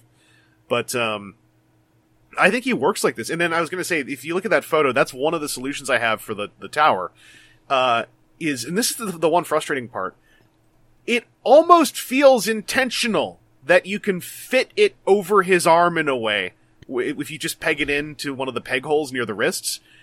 That chunk just sitting there looks good to me as the back chunk of a giant cannon, and it almost mounts physically around his shoulder chunks. It doesn't quite, which is very frustrating to me. There's a lot of things about it where it's like, if this had 2 tab slot connections, this would just work. Rock solid concrete connection style. Same thing, where you can also just take the tower, open it up like wings, and just peg it onto his back. That's the same peg and hole that the trailer connection uses for alt mode. It's very tight. And it just holds really well. And it looks, I think, good. Just having this, like, armature wing pack on his back. This Menasor has, like, a very industrial powerhouse kind of sense to him. I think that the legs being, like, empty struts when they're not filled, adds to that in a way. But I think that works, and it works so well, I'm, like, astonished that the instructions end with the tower just standing there next to him. because I'm like, this is barely even fan moding what I'm doing. Like, it just feels like two tabs, 2 slots, and this would have been intentional. It's really weird to me that it's not. But I think it is a valid solution. I think third-party kits could capitalize on this for the cost of a $10 kit. I think 3D printer folks could probably design some clips that just integrate into all this and make these solutions a lot more solid. And that's why I think this is a really good Commander toy as well, because you could just buy this, and if you never deploy the Menasor head, you just keep Motormaster's head in there and combine them anyway. It looks friggin' cool! It looks like TJ, like you said, it looks like a power-up mode still. And I think that's an accomplishment. There's a lot of good about this, that gets lost under its own homage, I think. And without any supporting media, it's left to me to just yell things, and no matter what I yell them, and no matter how convincing they are, they're still headcanon at the end of the day. And I think that's kind of a shame. But it also means I'm having a really fun time with them. And I also want to throw out, I think this means the Commander price point is on an Undertaker streak of just wins. I don't think a Commander price point toy has turned out badly to date. Not stunning at times, but every Commander toy has tried to do something a little bit different, and I think succeeded at it, and that's really impressive to me. This was a big test, I think. That's such an apt comparison, because a Commander shows up once a year, and it's one of the most expensive tickets to Transformers you can get. Yeah. Yeah. Mm-hmm. It's the one that's not nearly $300, so it's the one that's, like, expensive but viable. It's kind of what Titans used to be, but I think these are more fun than Titans, too, because they're not oriented around being as large as possible. So it's just a high-budget but mainline Transformer. It's kind of cool how it's worked out. Yeah. Commander, I feel like the Commander class is all about getting those figures that can just do a whole bunch of things. Rather, and uses their size to do it, rather than, like you said, with the Titan, where there's a bunch of little gimmicks on a Titan, but at the end of the day, the point is to be big above all else. Yeah. I've been looking, ever since I got Scorponok and Omega Supreme in that trade some months ago, I was just looking at them. Trypticon and Metroplex are in eyesight of them, where I've got them standing. And it's just like, the hallmark of a Titan toy, to me, has been, outside of Predaking and Devastator, I guess I'm saying this, the hallmark has been, wow, damn, and it still is fun. Like the good ones, right? Where it's like Metroplex and Fort Max are like, well, these are big. And then Trypticon was like, oh, wow, I actually have fun messing with this. And then that proceeds into the next bunch of Titans that are not combiners. And it's like, it's weird that that's the hallmark. It's like, all right, it didn't turn out compromised. And then Commander class is just like almost the opposite. It's like, I get excited now going into them. Like, Rodimus was an eye-opener to me, because I was like, this is just a really good toy with a really good trailer that's big enough to feel cool. And then Motormaster just hit what I was hoping out of the park, which is, despite this being the core of a 5-toy experience, this still just feels really cool on its own. In my opinion, at least. So, man, like, they hit it, with this price point. And I can gush about this toy a lot, and I want to constantly acknowledge that, like, it's a toy where I gush a lot, but, like, every criticism is to a point quite valid that I've seen. And I want to acknowledge them while also saying, like, I acknowledge them, they don't bring this down for me for the most part. There's just so much good going on for my taste. Even the part when you transform into robot mode, and you fold the rear section over his head, and his head has to be perfectly centered, because there's this perfect geometry where all the armature just sucks into his shoulder blades. And then, when he's in torso mode, all of that armature and his arms all link together, but they have a united hinge point so you can lift them up, just to access that purple bit that locks him in when you want to unhook it. And they all just fold up as though it was one panel, to give you better finger access. It's just so thoughtful and such smart geometry. I love this thing. Like, I even think, like, now that we've seen, better views of him, I'm like, yeah, Dead End's legs look real messed up. Something happened to him. He's got funny looking calves and funny looking half feet, but like, regardless how any of the other Stunticons turn out, it doesn't affect how I enjoy this Motormaster. And again, that's another really weird thing to say that like it's a hard equation to crack. It's not going to work for everyone, but they got it for me, and I'm just astounded. I'm astounded because I am picky AF about combiners. I am a persnickety weirdo about combiners. So like I don't feel like I'm an easily pleased audience here, but also the way that I'm persnickety is often not the way that other people are persnickety, etc., etc. Also, here's one other thing: fold away Motormaster's hand. You can plug his sword into his wrist stump, and it's way too big, but it looks really funny, and it plugs in there very snugly. Oh, okay, yeah, right. Looks really funny. I will say, I wish his weapons had more intent. The gun, as I said, you can turn the tower into a big-ass gun, and I think it looks cool, but it's 40% fan mode. His sword looks good, but I will say this. It's too big for Motormaster and comically small for Menasor. So I don't think a compromise size was found, and I just sit here wishing that the sword could grow and shrink.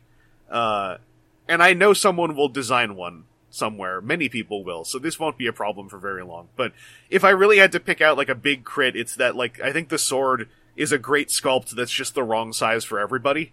I've tried really hard to make him look good with it in Menasor mode, and I just can't.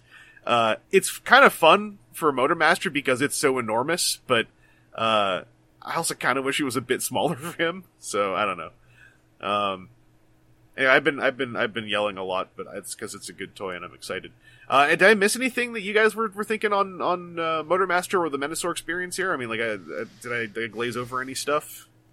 I'm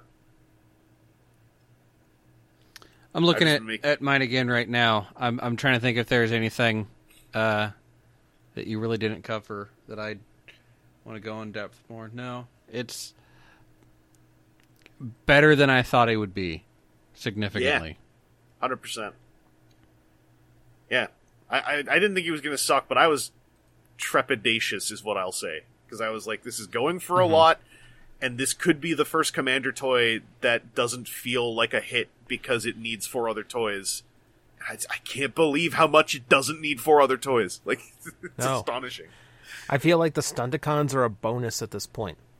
Yeah. Like, I was hyped on this toy from the beginning because I love that old super mode style play that we haven't seen in forever, not properly. And then that all just works this well, and everything on the toy functions this well. Like, yeah, like the one thing I have is that tower having nothing to do in the robot mode, in the super mode. Like I was hoping for like a shoulder cannon or like just even like a handle that could fold out and I can hold it like a big gun. Like that's literally the only knock on it I have in my mind right now. Yeah, I mean, try my fan mode out if you can figure out, because I'm using just the gun handles. The swivels on the tower gun handles are the small secret trick, because that means you can reposition where the mass is compared to the peg. I mean, I don't know how this will work when Wild Rider is the one who's going in there, I believe. I don't know how it'll work when he's in there, but it's Dead End. Sorry, Dead End. When Dead End's in there, I don't know how that'll work. Yeah, Dead End's the left arm. That might mess with it a little bit, so I'm gonna tweak it some more. But I think it is very doable to just use the tower as a big gun. It might be a little bit rickety, but it sits in there well enough to take some photos, and better than trying to fit a Combiner Wars toy into the leg connectors. But yeah, they're just a bonus. They're just bonus deluxes that are going to be neat, and I'm sure it'll like I did notice, like you said, when you put Dead End in as an arm, like it's night and day compared to the other arm, or not Dead End, sorry, Dragstrip. When you put him in as an arm, it's night and day compared to where Dead End will be.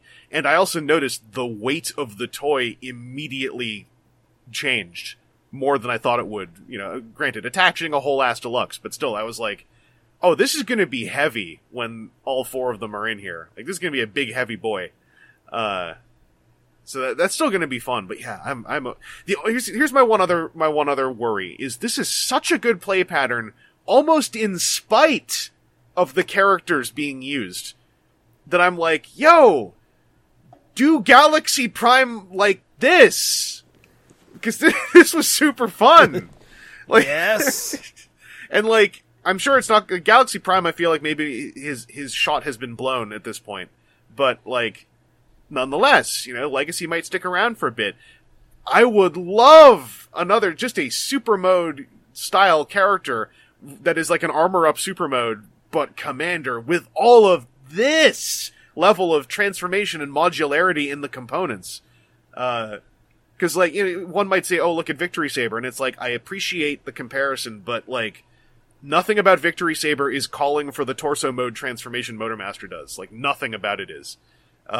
That's the thing I want to see carried over to something. Like, imagine a Galaxy Prime re-envision where it's like, what if he just does this, where he just turns into a little torso that chunks into like a big what if they do that for like an Energon Prime? Like, don't do him Voltron style, but maybe have him turn into a torso chunk and have the other vehicles bigger and do a little bit more to form like a cohesive body around him, so that the torso doesn't have to like, have both levels of proportionality in it. Oh, there's so many ideas now.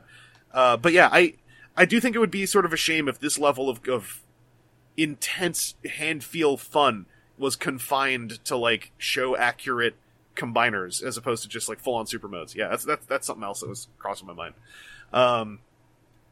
But yeah, we talked about Motormaster and Menasor a lot, and with good reason, I think. But we should move on from there. Aaron, let's pop back to you. I know you've got at least one more Transformers toy to talk about. Yeah, my last toy on the list is the Studio Series Bumblebee Movie RC.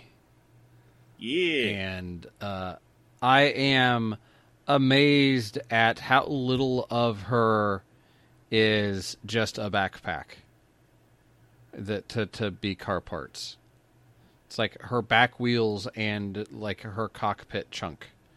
But all the rest of her makes part of her, and that is stellar.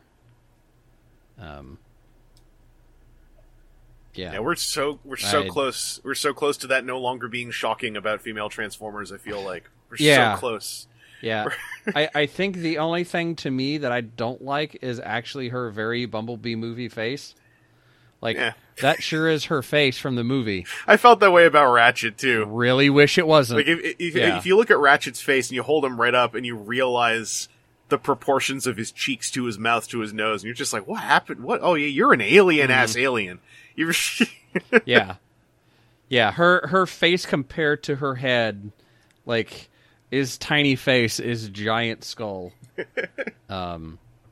But no, beyond that, she's extremely posable. I don't have any like joint tolerance issues.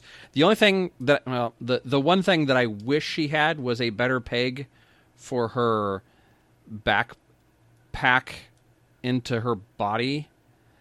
Just because it all relies on a peg that sits like on her collar line. So like the part that her head fits on mine, like, if you get it at just the right angle and squeeze really hard, it'll tab together. But if you transform it and then come back, you've got to find that magical alignment for it to all go together, because it's her head, that plate, and then all of her backpack parts, all of that, all like rely on that connection.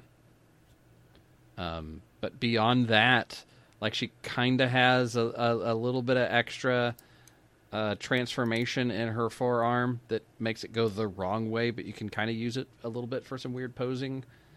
That's part of her, like, her hands end up at the back end of her car mode, and then she holds her pistols, and it kind of looks like maybe they're exhaust pipes. But yeah, she is... another one of those that I think is better than she maybe has like what we're used to coming out of RCs.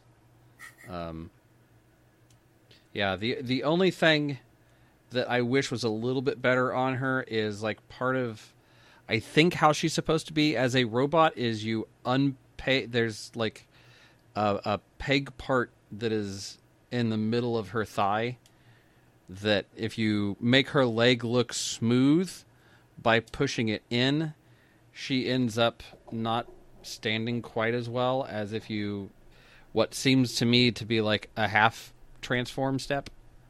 For everything else, it kind of, it puts her foot in a better location, for me at least, for posing things. It's a weird thing to try to describe.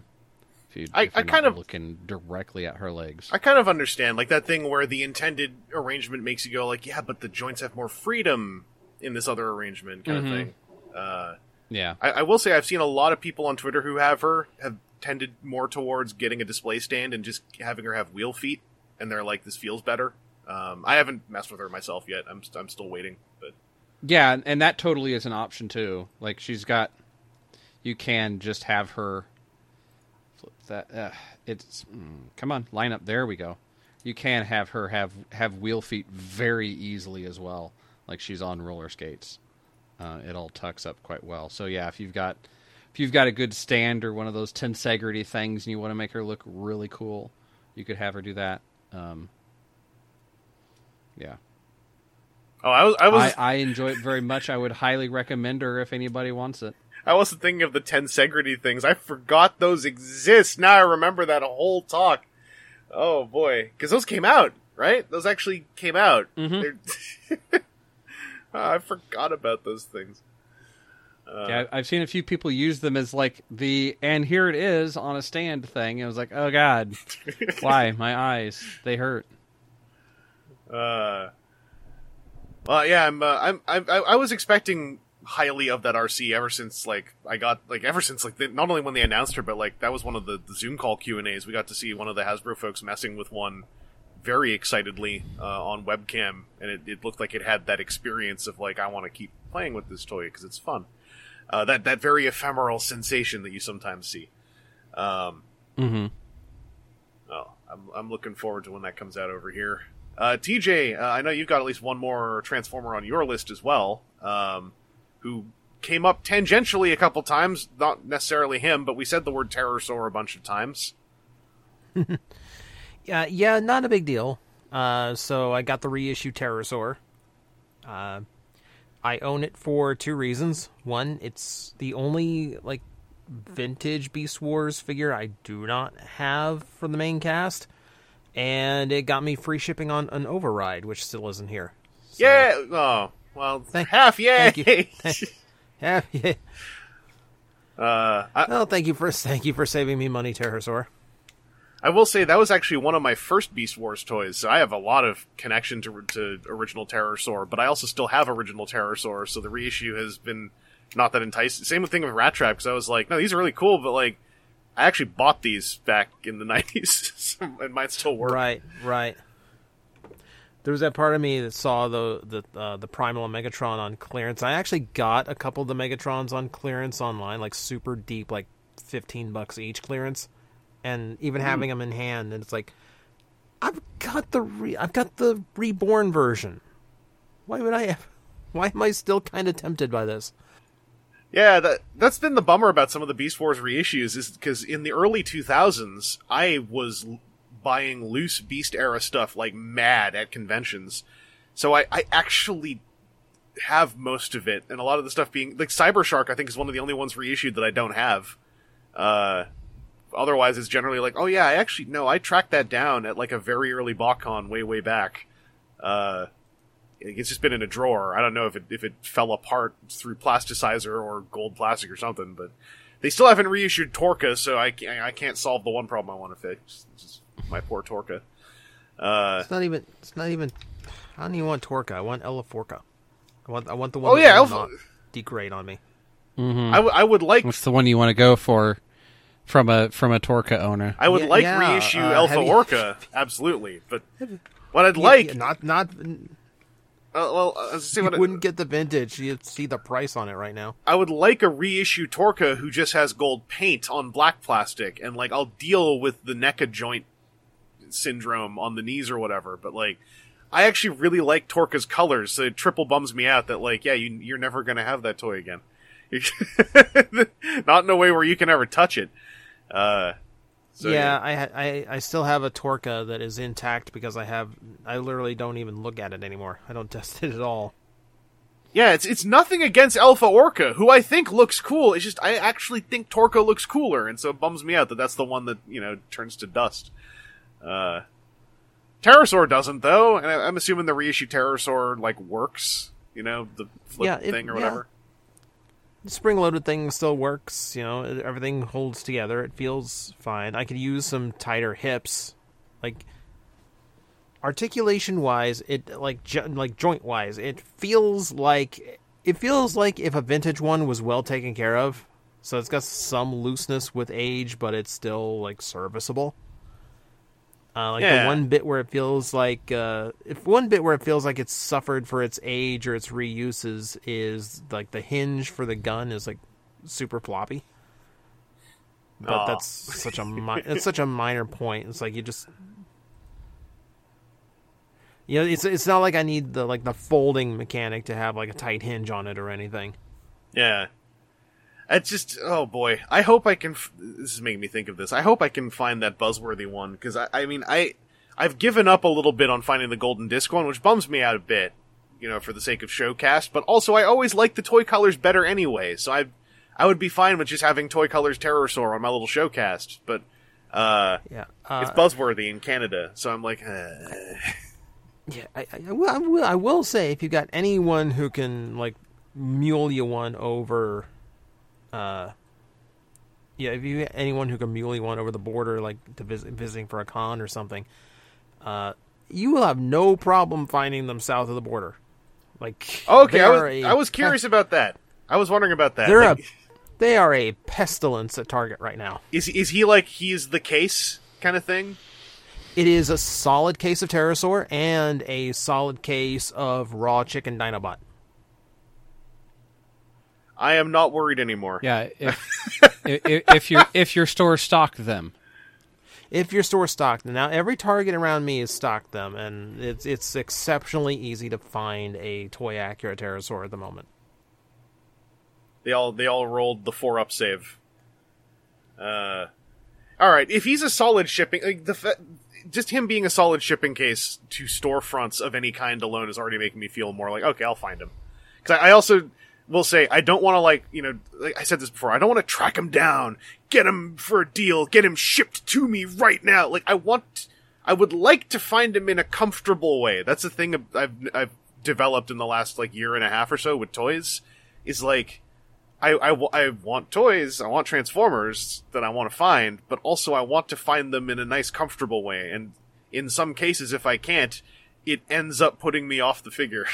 Because, I think I talked about this before. When there's getting a Transformer, but then there's getting a Transformer who you also had to go through toil and get someone else to look for, and then they had to ship it to you, and then you had to receive it. And by the time you've opened it up, you're you're tired when you look at it because of all the baggage attached to it. With stuff like Pterosaur, that's a perfect example where it's I want to walk in a store and buy him if I can. But I'll figure something out. I'm gonna. This is about 30% aimless whining, 70% existential whining. That also, I believe, gets us through all of the Transformers acquisitions we were going to talk about in our big toy talk podcast. So we got some off-topic stuff that I think would be fun to cool down with. Aaron, Aaron, you have a whole genre of off-topic stuff that you can cool down with because you were I got a furnace. You bought a furnace. And then you went to Jennifer Con, and that beats all of your gets by about $16,000. True. Well, I don't know but I can control it from my watch now, so that's neat. How much do those complete selection modification belts cost right now? Are we measuring in dollars or lives that were required for this? Furnaces can be measured in both. I was just looking at my off-topic thing. It's just a board game that came in. It's in a box of wood upgrade parts, which a furnace is a hard counter for, is how I would define it. Yeah. No, the short version of that is just before TFCon, my air conditioning wasn't conditioning air. and that wasn't great. So ended up having to have $1,700 in parts. I think we talked about this. Put into it. Briefly. However, they said, "Hey, if you are thinking about a new system, get us back within a certain time frame, and the money that you spent on this will roll into the cost of your new system." And so, okay, so had him come out and do an actual evaluation of my existing system. They're like, "Okay, well, your heating plenum's cracked, and the company that made your furnace no longer exists because all their heating plenum cracked, and you can't get replacement parts for them, and even if you could, they'd no longer meet building codes, so we couldn't put them in. If you found the spare part, you could theoretically replace this part, but you'd also have to completely disassemble your furnace in order to get to where this part is. It's the core of the furnace that everything else gets built around. And then the condensation you've got going on around your furnace is clear sign that you have a crack somewhere in the system of your AC that's supposed to keep all of this going. So what we did, kind of band-aided you, and you're okay. Your furnace probably isn't going to explode when you have to use it in the summer. However, with the way that it's looking, you're probably losing 10 to 20% of your potential energy out of burning of your natural gas just because it's not combusting fully. And between the crack in the AC side and the age of your outside unit, there's a lot of other efficiency to be gained in there. So the guy wrote everything up, and I thought about it for a little bit and had him be like, "Okay, let's get the whole kit and caboodle and replace everything."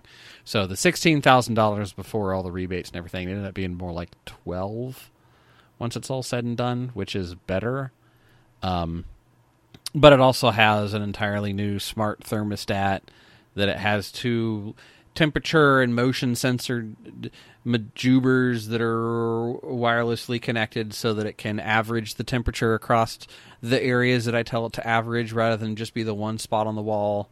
And then theoretically, if it was a furnace that had multiple zones, like an upstairs and a downstairs area where you could baffle on and off things or have separate units for it, it could do those too, but this doesn't.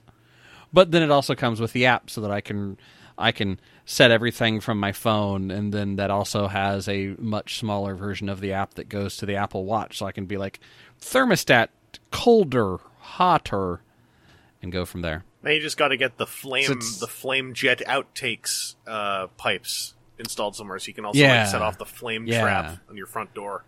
Yeah. Yeah, it's also why we're looking at a whole new house entirely so that we can get away from this mess and all the other slowly ticking time bombs that we know are underneath everything else. But that was my "I'm breaking your expectations" response. If you actually want to talk about all the Geneva Convention games that I did, we could do that too. I'll swing back to you because you've got multiple. Speaking of your furnace as a thing, you've got multiple things. I just want to bop over TJ. I did mention from your list the CSM Alter Ring Agito Henshin device belt. So did you have to kill someone, or did that only cost human money? Fortunately, this one only cost human dollars, which then became human yen. Oh, right, conversions. So, yeah. I hate to even call it complete selection modification because it's not a modification. It's a completely new sculpt. When they pivoted to CSM, I knew this was going to happen too, because they were so persnickety early on about how you see how the CSM FIS driver is different from the CS FIS driver, and I'm like, okay, yeah, but what happens when you get to stuff like Agito? And then it's that's just complete selection Agito. Yeah, anyway, this has bothered me very low key for a while, so I'm glad you said it. Yeah. I don't think it hits a frustration point. It's more like a confusion of like we used to have complete selection. What's the problem with just calling it complete selection? They just that's I find that's what Bandai does with collector words, is eventually they tweak them and then they cycle back. It's why we're on the third version of Shodo now, which by the way is different from Sodo.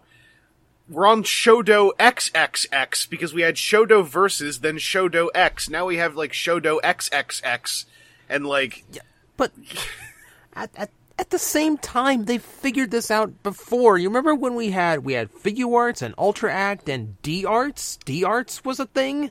And like every like Figuart like derivative had to be like an arts line, and now it's just all Figuarts again. Well, and then like it's been pointed out to me, and I agree. It's like, well, there is a difference between Ultra Act and SH Figuarts. That's why the SH Figuarts Ultras are a justifiable thing. I'm like, oh, they are, but like that didn't organically happen. That just was like, that was like a growth taking over a shoulder over a period of time, and then they cut the Ultra Act growth off because it was different now, and then they did fig arts of all of them again. And yeah, anyway, this is complete selection stuff. It's just the expensive rider prop replicas. And then they have Proplica where this all could have anyway. Then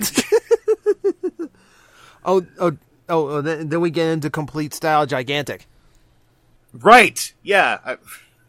And the thing is, complete selection was just the FISE driver at one point, and I think the name complete selection was meant to sound smart brain-ish. Like, I think that was the purpose of it at the time. That was the goal. And so seeing it still float around as well is so weird, because I'm like, it doesn't mean anything. Which is, anyway, that's semantics, but it's, you know what? It's 2022. I can get boiled a little by semantics. Is it actually a nice piece? Because I remember the commercials made it look nice. So I'm assuming it's a nice piece. Oh yeah. It is a very, very nice piece. I'm still not entirely sure how the whole thing works. Because it is such a complicated... Yeah, because you got the two switches in the back. One switch is just to turn on like the super bright LED, and it's like a mag light, like that, like that first time you see Agito and his belt is just giving off the bat signal or whatever. Like that's what it. Yeah. That's how bright that light is. So it's an optional switch. And a completely separate set of batteries just for that light. And, but you got that switch, and then you got a switch on the back. One is to the DX mode, which just does like DX level sound effects, and it's the simple mode. And then you have the Agito mode, which has all the sound effects for the show. Like you hit the button for the finisher, and you can hear the blades on its helmet unfurl. You can hear the charge up, the impact, and then you can hear the blades retract again. It's so funny because it's like the DX mode is just there because it's almost like a soft acknowledgement. Yeah, we never had a DX Agito alter ring you could wear as an adult, so like this is sort of, you could play pretend. Like yeah, kinda. But no, I feel like they crammed in every sound effect they could. Like you hit both the sound buttons at the same time, and you get like the unknown is approaching sound effect. You know, and Soichi got a headache. That thing. Let's see, what was it? Like, something like... Hang on, I have to go to the booklet now, which I will credit them. I bought the US version of this belt. What? I was gonna say, like, the part where you're saying you have to go to the book, I know for a fact this is not new to collector-oriented, prop roleplay toys, because, like, I had that with some of the... I forgot, the Memorial, Gashat set that I got. It has like just a giant list of like, this is just in order all the sound clips you'll hear if you keep pushing the button. Yeah, this has this too. So because I bought the US version, this thing comes in Japanese, Korean, and English. Wow. So yeah. So let's see. 18 different background sound effects are in it. 17. I'm sorry. Yeah, so 17 songs in the belt. Let's see, what is it? Something like... Yeah, like... I think the... like, there's like 6 variations on transforming to ground form. Oh no, I'm sorry, 8. I'm sorry, 8. Let's not count that out. It has the infrared thing, so you can trigger it without hitting anything. The fun one. Oh right, yeah. And the fun one, and it does all the things that complete selections do. Like you hold like the music button down, and after you transform, it'll start playing that music. Well, yeah, and like they do it where it's separate soundboards, so like that stuff all. Like I somewhat recall this from the reveal video. All their things do this thing now where they build in all the show background tracks, and then they have it on like a separate soundboard, so it's not intrinsically tied to the other sound effects. So you can get like layering going on. Like it's really interesting. Yes, yeah. So if you want the finishing noise to play during like the feel yourself like outro theme, you can do that. So it sounds exactly like it did in the show. The fun part is that there is a dialogue mode, which is it's one of these weird hidden things where you have to flip both back switches in the right position, and then before you turn it on, before you actually turn on the bottom switch, you have to hold down the sound button.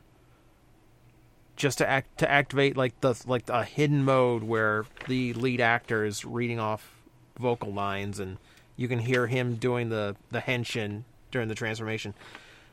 There are that's where you got to put on 170 quotes from the actor. Yeah, you got to just learn them all, put on a mask, and then just walk around. And when those things play, you just make eye contact with people and nod your head a lot as though you're saying it. Like that's how you eventually become an Agito yourself. It's just. I get it, but it feels like he re-recorded literally every line. Oh, he probably did. That's what it feels like. It feels like the entire series is in this belt. It depends how they did their ADR, because I sort of noticed on the handful of things I've got that some of it I think is just because a lot of it is ADR, so they have all the audio set aside already.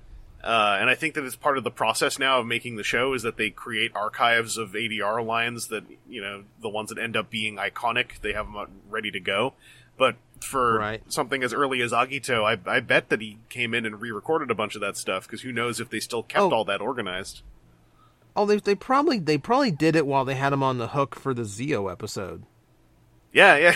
That was his third filming day. It was sit in a sound booth, read these 170 lines.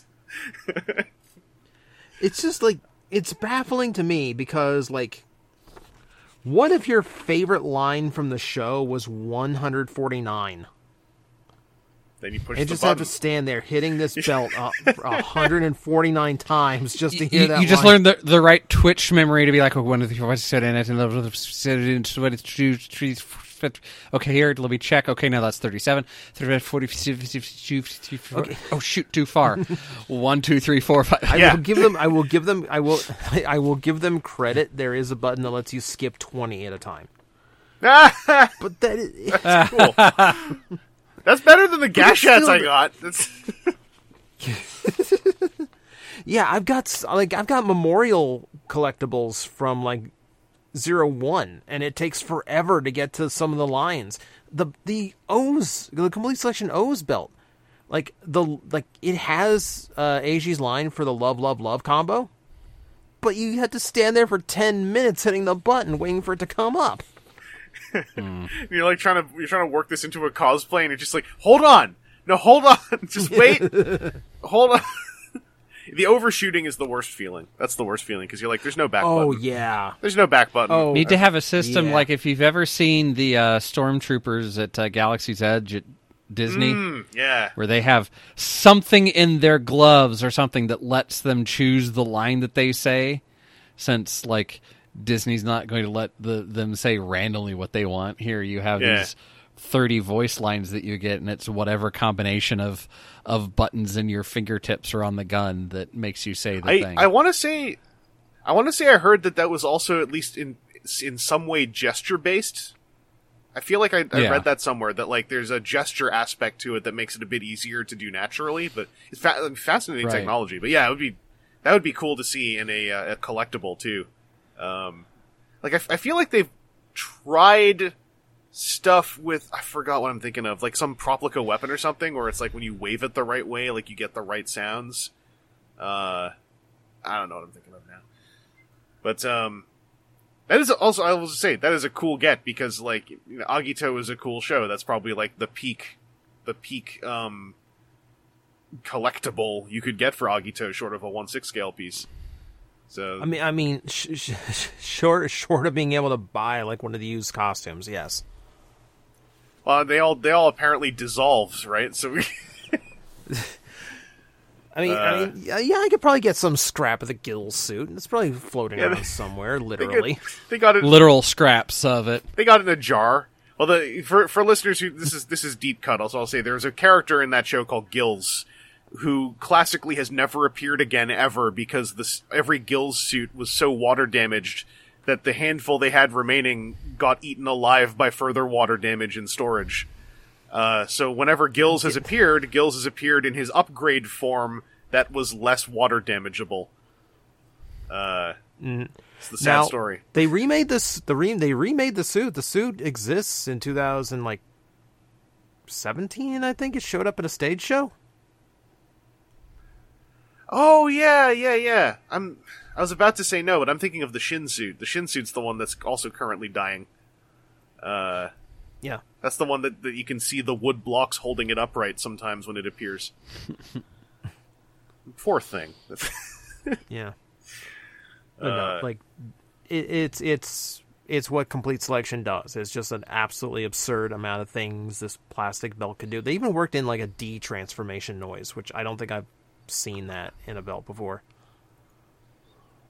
Yeah, the gimmick ones sometimes have it because it's built into when you pull the thing out, so there's an easy like switch recognition. But yeah, for something like the Ultra Ring, that would be different. Well, that's cool. I was going to pivot back to my own little list. I just have one thing that is nowhere near as impressive as either of yours, but I want to give it a little shine here. I'm going to give you a link you can look at. It wasn't a full-on crowdfund, but Level 99 Games did a pseudo crowdfund thing for a game called Bullet Star. Now, I already had Bullet Heart. Bullet Star's little pseudo crowdfund. The deluxe wooden tokens for the game were available as well. This is a board game. I'll explain in a sec. And so basically, the shipping to Canada is usually pretty expensive, but for this one system they were doing for these two specific items together, the shipping was actually reasonable, so I went for it. So this is a very fun little analog tabletop board game, but it's a board game version of a mobile shoot 'em up puzzle bullet hell game, basically. So you have a bag full of bullets. There's 140 bullets, and so the wooden upgrade changes those from being cardboard discs to being like pretty thick wood discs, which is hella tactile satisfying to shuffle and fish through, let me tell you. And then you get dealt, random handfuls of bullets that you can piece out one at a time onto your board, and you're basically just trying to handle these like object orientation puzzles based on what character you're playing while you're randomly receiving more bullets on your board. And then if they can't fit on your board due to the way that they go on your board, they'll go to the bottom of the board and deal a damage to you, and you usually only have like 3 or 4 health. So when you're playing with people, you're actually supposed to play this real time, 3 minutes at a time, just playing as fast as possible and passing the bullets you've eradicated from your board to your opponent. But there's a whole bunch of modes in this that aren't real time and aren't competitive. And one of the cool things is this game is character based. So there's all these characters. They have a board in 2 pieces, and they have a little character deck. If you flip their board over, that's their boss mode with a different boss deck. And then there's a co-op mode you can play with 1 to however many characters against a boss that's an AI boss. So for a solo board gamer like myself, in this case, one box has 8 characters, and then every one of those characters is also a boss. So there's a whole bunch of permutations of this game you can play. So Bullet Star added 8 more characters, so I now have 16 characters / bosses I can mess with, which is pretty fun. And it's a really neat game. Like, playing against a boss, you can do that cooperatively with friends. There's also like just a solo score attack mode you can do to learn how a character works. You can play competitively. The game, as far as I know, also works if you take the real-time element out, which I'm not against, because there is a certain amount of having to get things right in this game. And I think that if you're on a timer competitively and trying to get things right, there's no way you can watch your opponent to make sure they're getting things right. So I think competitive is fine, but you need to have both played the game a lot. So I just have trouble seeing that as the first thing you do. But I do highly recommend it if the idea of this game sounds enticing and you're up for the idea of playing a tabletop game on your own. Because playing the solo modes for this, it's like 15 minutes tops, win or lose. You're going to lose a lot against the bosses, but it's still satisfying anyway. Like trying to figure out like how can I move. Everyone has abilities to move bullets around your board. Their card decks are the different patterns that you can execute to eradicate bullets from your board, and you're trying to set that stuff up. It's very fun. So that was kind of neat for that to come in, and especially for the wooden tokens to get here. For Aaron's sake, because I know Aaron likes noises, let me get my bag out. It comes with a bunch of bags, cloth bags. Here's my wooden token bag. It's just good. It's good fun times. Okay. Noise gating must be getting it, because I heard you say, here's the wooden token bag, and a little bit of road shuffle, and then nothing. I'll try to put the mic in the bag. Can you hear that? How about that? If I talk while I'm doing it, does that come through? Yeah, if you talk while you're doing it, it comes through, but Discord is a little bit too smart for your ways.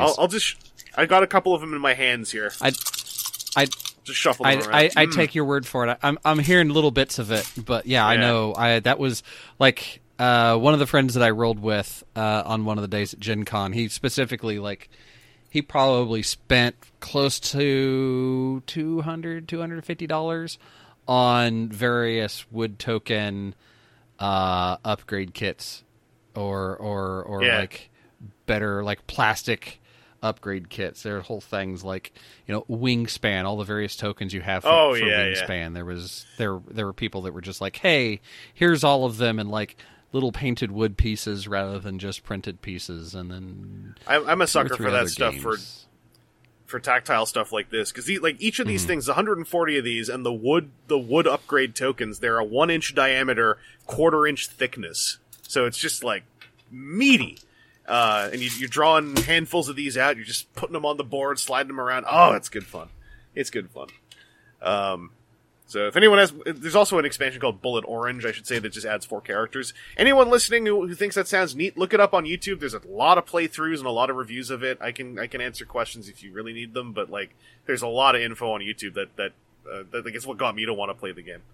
And then that Aaron, that does cycle over to you pretty organically, because you were at Jennifer Convention. And that was it sounded like you were doing it the smartest way possible, which was you went on not Saturday, and you yeah. So Alfie actually finally got her jazz tattoo on her forearm on Saturday. Hey, which is why I was not there on Saturday. I think she shared a few photos around Facebook where it looks like a very worn down sticker, which is what she always wanted. So it was part of that, and since I really didn't sign up for much at Gen Con, 4 days of the dealer room is excessive. Lots. It's a lot. Yeah, I mean, it's a big dealer room, and I'm sure that there are booths that I didn't walk past even with 2 and 1/4 days there. But yeah, so I ended up picking up I did a demo of the Heart of Darkness, which is the Decepticon full-size box for the Transformers deck builder game. They lamented that almost all of their copies were stuck in a distribution warehouse in Chicago, and they had to fight tooth and nail, is my understanding, in order to get the ones out for the demo that they'd taken people's money for. They had to airship. They had to airship all that stuff. Just in a capsule, a very small capsule. Board games industry, if you think it's getting difficult to ship toys, go spend a little bit of time reading up how things have been going for the board gaming industry. It's a disaster. Renegade Games has been suffering a lot as well, and they're on the cusp where they're probably safe, but they are not Fantasy Flight, they are not Hasbro. They are suffering still, and there are a lot of smaller companies. At least 2 companies I know have shuttered because of all of this shipping stuff going on, because it simply is untenable for a small company to survive in this now. So all of the Transformer deck building game stuff past the core box has been printed, it's ready to go, and it is trapped in warehouse hell, so they had to airship a couple boxes to themselves, which is, as I understand it, colossally expensive compared to normal shipping. Yeah. But I did pick up the expansions 3 and 4, which is the Infiltration expansion and the Dinobots expansion. So the Infiltration expansion has multi-changers and has a game mode where it is like each side, like you can play it individually or PvP, but it's like the Autobots are trying to stop the Decepticons from infiltrating the base while the Decepticons are trying to do tasks with everything on the Matrix and with various like objectives in order to progress their stack. And then the Dinobots versus Devastator is basically what the other set is, and so it introduces a combiner as a playable character, and it has its own base cards to start with and some of its own rules of how to use them. So I'm interested in doing that. I'm trying to get so unfortunately Merlin's Beard closed down, so I can no longer do our miniature marathons with the friends. So we're trying to set up some sort of in-person, just go to somebody's house and play games, and hopefully I can like tuck that in as a deck builder that we play that just happens to be Transformers themed. The upside is actually get plays out of those. The upside is, as far as I know, none of that stuff is wholly bound to person versus person or person co-op play. So if you're able to, I can give you a hand if you need help with the system. But like basically, a bunch of the mechanics at least should be solo playable for the sake of knowing how it works. Yeah, they are for sure. It's just that some of them seem like they would be better because we played the demo that we played with Heart of Darkness was both of the starters kind of combined together and 2v2. And in that, Prowl was our MVP. The boss Prowl card was our MVP because every time they went to take him out, he like the boss confrontation thing had a add 5 to the PvP cost, or to the cost, and they had like 4 extra. Well, crap. Okay, and so then finally they had 7 extra, and they're like, okay, well, we're going to get this. And the card that they flipped was add cost equal to the highest card on the table, and the highest card on the table was a cost 8 relic. And they were just looking for anything. And I felt bad because Prowl's active thing, at the start of each turn, you lose a victory point. And if you don't have victory points to lose, you take damage or something like that. And so it was like they had done a decent job of getting ahead in victory points in the beginning, but then Jazz just kept ticking them back off of them.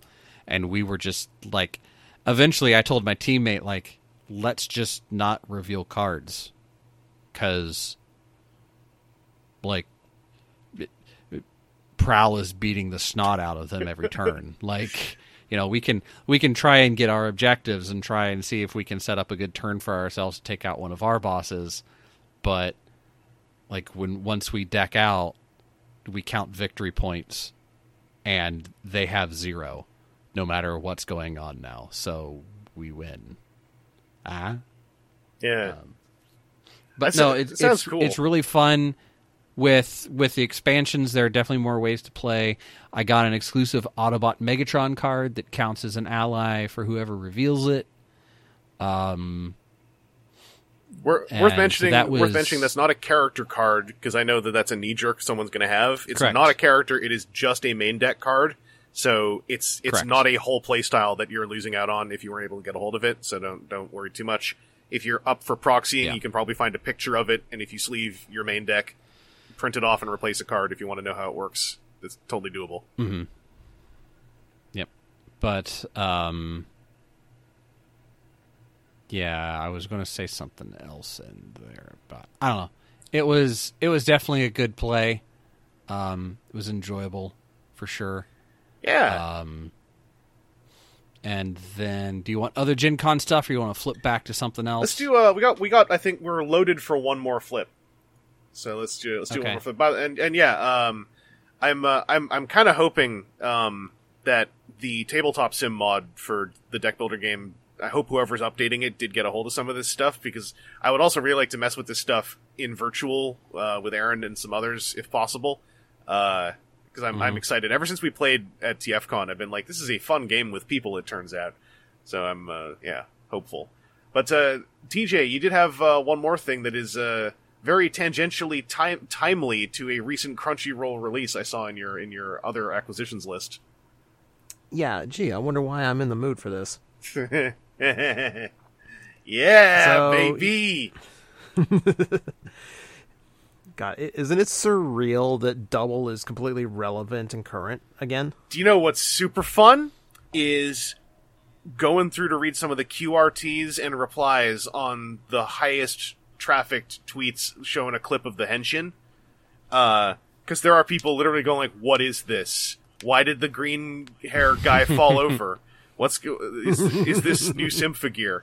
And then they're all like, well, it's the Symphogear people. And then I really am happy to see the sheer number of people who are saying, do I have to watch a whole show before I watch this? And people going like, no, it's cool. But also, the show this is from is pretty good. So, like, do watch it. But, you know, there's a very, I was glad to see how open-armed a lot of the knowing repliers were to the other repliers. Just seeing the sheer wonder on people where this was, like, that was some people's first exposure to Kamen Rider as of, like, a day and a half ago.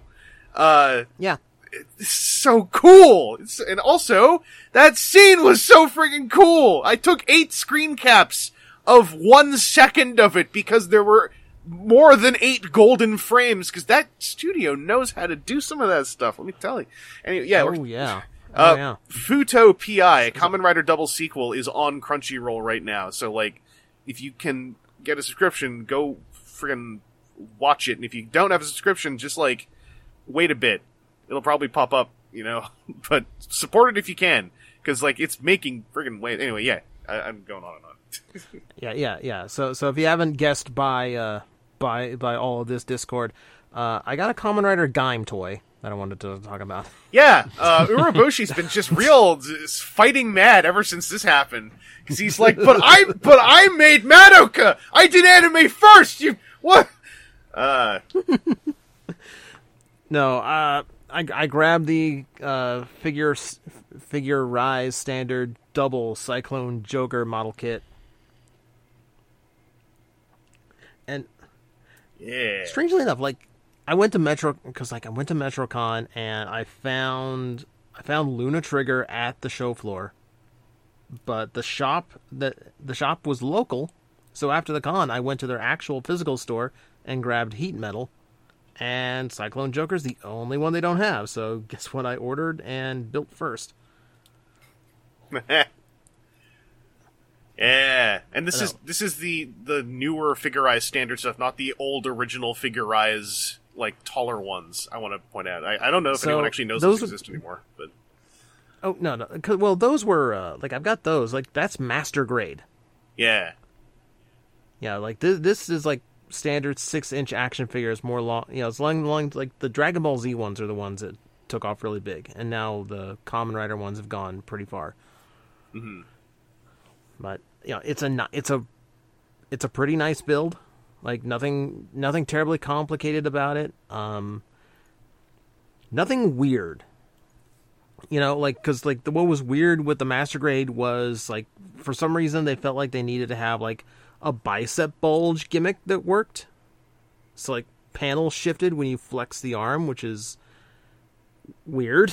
Yeah, they had linkage articulation that looked a little bit more interesting on the Dragon Ball characters because they straight up got big ass muscles.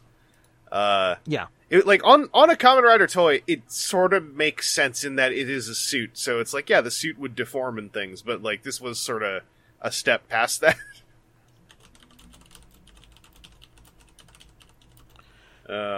Yes. Yeah, but my concern with things like this is, like, God, if I build one, I'm going to want to build all 3, and that's going to get repetitive really quick. So I'm like, I'm really happy that it's like a nice, casual, simple build. That immediately becomes a lot more palatable. And the swapping gimmick is there. Hell yeah. I mean, I would have actually been a bit miffed if it wasn't, because it was there in a in a highly overcomplicated form in the old MG Figure-Eyes. Mm-hmm. Well, in this one, they still have to account for all the articulation. So, like, you're pulling, you're basically like pulling all the Joker parts off a section at a time in order to make room for, trigger or metal, whichever one you want. Mm-hmm. So it's still a little bit weird, but it's not like with the master grade, you might as well have bought all 3 models 3 times, because building the extra 6 is so much simpler than trying to dismantle them in order to put them back together in a new combo. This is making me check something. One of my local shops, Meeple Mart, has got some Kamen Rider Figure-Eyes kits, but for double, they only have Figure-Eyes Standard Luna Trigger, and then they have Cyclone Joker, but it's MG Figure-Eyes Artisan Cyclone Joker, who is a lot more expensive, because it's like every part has been painted already. That's the one thing with this one. You do need to sticker the cuffs on the Joker side, and then on the Cyclone side, you're on your own to paint the black trim on it, which is kind of annoying. Mm. Like, the grooves are fine. You put that in with a Gundam marker, you're all set to go. But, like, I don't know. At some point, I still have to do the ankle and wrist cuffs, and just go over those with a really, really careful with a paintbrush. Yeah. The other thing that's killing me about the Figure-Eyes Artisan one, I just want to say, is the parts are still on the sprue, and I don't know that I need to do some research. I don't know that it's been undergated, so it's like, it's fancy and it's painted, but I think some of the gate marks are on parts that have been painted in a way where you need to probably do a little bit of touch-up. I need to really research the thing, because you're making me... I mean, this is the MG, but now my head is full of Kamen Rider Figure-Eyes again, and I haven't thought about that in a while. The Figure-Eyes standard ones, though, like, there's a bunch of them kicking around, and I've always been almost tempted to buy them, but I'm like, they fall under my weird, like, I'm not really that into 6-inch right now mindset, but I'm probably gonna crumple at some point, because they do look really cool, and double is highly on my mind right now, as stated before. Yeah. I've... In particular, my Kamen Rider brain is coming back really strong right now, because I actually got my DM into Kamen Rider. Oh, yeah, I think I saw you tweet about that. Yeah. So, it's been fun watching his descent, because I'll be like, he'll tell me, like, okay, I'm 6 episodes in. All right, cool, let me know what you think. And then I'll check in a couple days later, and like, where you at? Like, I'm on episode 32. Like, okay. I went hard. I guess this is working. Oh man. Yeah. So I found out today, like during our sessions, like,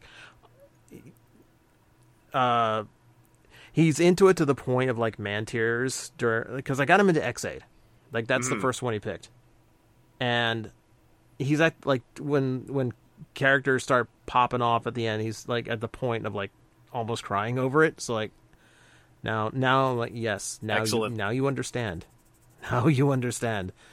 Here's another menu. What would you like to check out next? How much do you want to cry? Yeah. I'm not gonna act upon it either way. I just want to know how much I can make you do it. I gauge Kamen Riders like the same way they show you where the pain is in the medical commercials. Yeah. It's like, this series hurts here, and this series hurts here. I'm gonna pick up a Figure-Eyes standard sooner than later. They got Agito at the local store. He's just sitting there. No one wants it.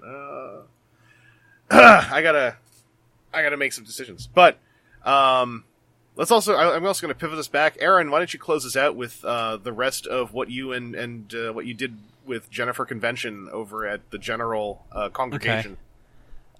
Okay. The short, quick one of my whole off-topic list is I got a Volante design jacket where it's if you've seen them at a convention before, they make video game and TV style jackets that are very, very nice. I got a Star Trek Discovery era like officers upper uniform jacket type thing.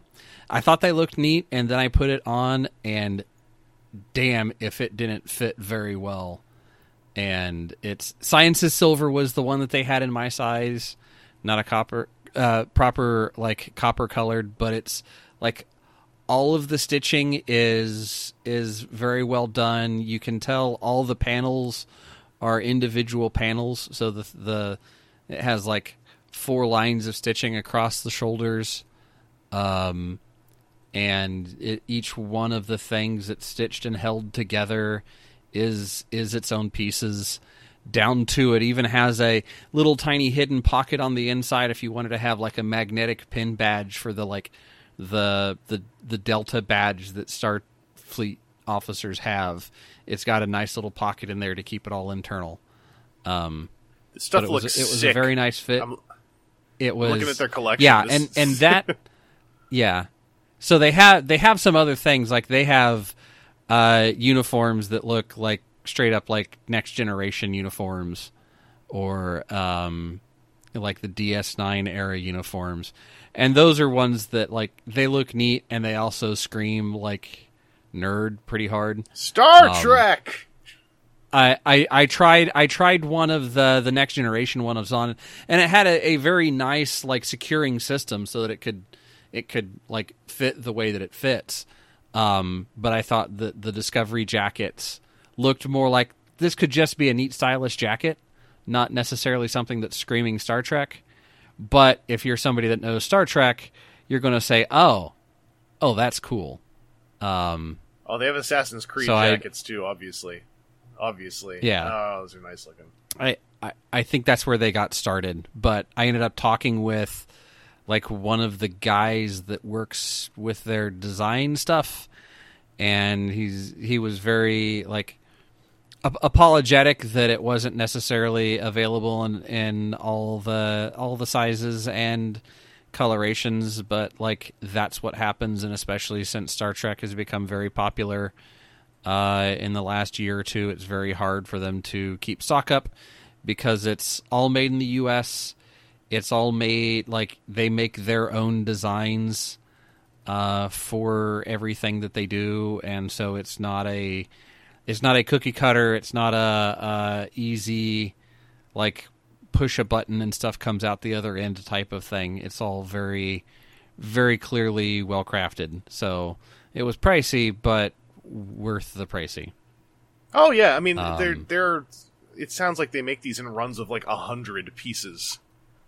Yeah, that's about what he was saying. Is like, hey, we hope we'll be doing another run soon, but we're also working on Strange New Worlds since that's the current hotness. So, like, he's like, if you really want, you can hang around for a bit and check us out online and sign up for the newsletter, and we'll say when a new run is coming, and you could potentially get in on that, but no promises ever. So I was very happy with what I got on that. And then to kind of spring a little bit off of the Assassin's Creed, but not quite, I ended up picking up a rule book for, it's like a Dungeons and Dragons 5th edition hack book that is early gunpowder era to Revolutionary War U.S. era rulebook. So there's no magic, but like there's firebrands, which the guys with the rousing speeches and whatever that act like bards, things of that nature. And so it was a friend of mine that does a lot of historical gaming that like took me over there and pointed it out to me, and got to talking with the people that were there, and it was like the designers and everything. And, they were going through and talking specifically about the 1770s era and a little bit earlier is very much what the book is about. I was like, okay, that's neat. I know some people that do Revolutionary War reenactment stuff, but I'm of earlier time frame. I'm French fur trader in the like early 1700s, and lady that was sitting at the back of the booth, just like sipping her coffee, just stood up and she's like, "Oh yeah, really? What? Where? At?" And I was like, "Oh, in Indiana, Post Weotnon is where we're from. It's really very local for Gen Con and Indy." And, I've been doing that for like 25 years or so. And she's, hold on, pulls out the book, flips over. One of the character backgrounds is like fur trader. And so she's like showing this to me. And it's like, does this stuff make sense? She's like, unfortunately, we're from the Boston area and there wasn't nearly as much frontier where we were. So it'd be really interesting to do something more frontier based, and like their goal is to have anything that they talk about in the historical side of things to be actual historical or like reasonable stuff. So then I started, we were just talking reenactment style stuff, and like there's a couple of YouTube channels that are out there that are, I'm now blanking on it. It's living archaeology, there's a specific term for it that I'm blanking on right now. But it's basically like, hey, we're going to go out and using the tools that they know, try to do the stuff that they did to figure out how they might have done the things that they did. So it's like sometimes when you look at, sometimes there are things where you look at early historical document, like talking about, how they did things back in the day, where it's, clearly they didn't do things that way. Like if you just think about how stuff is put together, there's no way that they did it that way. And so, that's one thing that historical reenactors, most of them are pretty good about, of like, oh no, I've gone out and I've done, I've been in a dugout canoe before.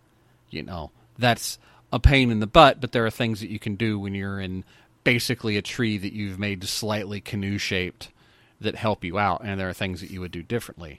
But not a ton of dugout canoes survive to modern era because it's wood and water, things of that nature. So they were very, very direct in that. And then we talked about how there's another, the Battle of Tippecanoe was 4 or 5 miles away from where I am, and that was a big part of early American history and all this other stuff. And so she was like very interested, and then was taking down like the local events information from me because they wanted additional research stuff. And they're like, well, yeah, if it's here, like that's not a bad trip for us to make, to come and like see some of the stuff and maybe make other contacts. And they're like, do you know people at your historical society that may want to have like a couple of these like basically like D&D module books in the gift shops of the historical reenactment stuff? I'm like,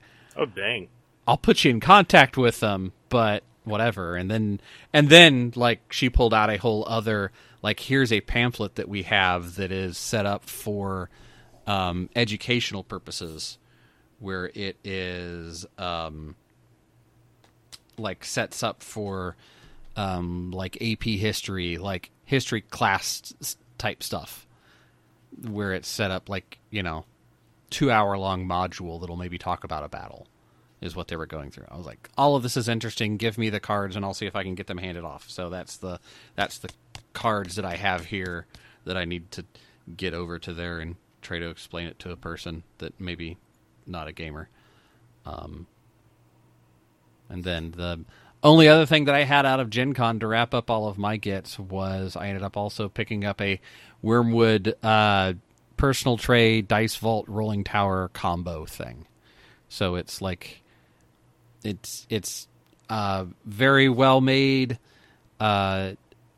dice rolling tower thing that's all magnetic, and it all breaks down and fits inside of the tray that it rolls the dice into, and it has a nice little dice vault that you can then tuck all of that in. And they were out of them, but they're sending me one, a leather strap with a snap, and it will hold all that together in a little block. Oh, nice. I've seen if you have, I think Pia did a Pia Gaming thing where he showed off one of them that he had got for himself, and I think I saw that. It's a nice system, even at the bottom end of the costs. It was like $300. It was just under $300 for everything, and like a set of dice that I got to go with it.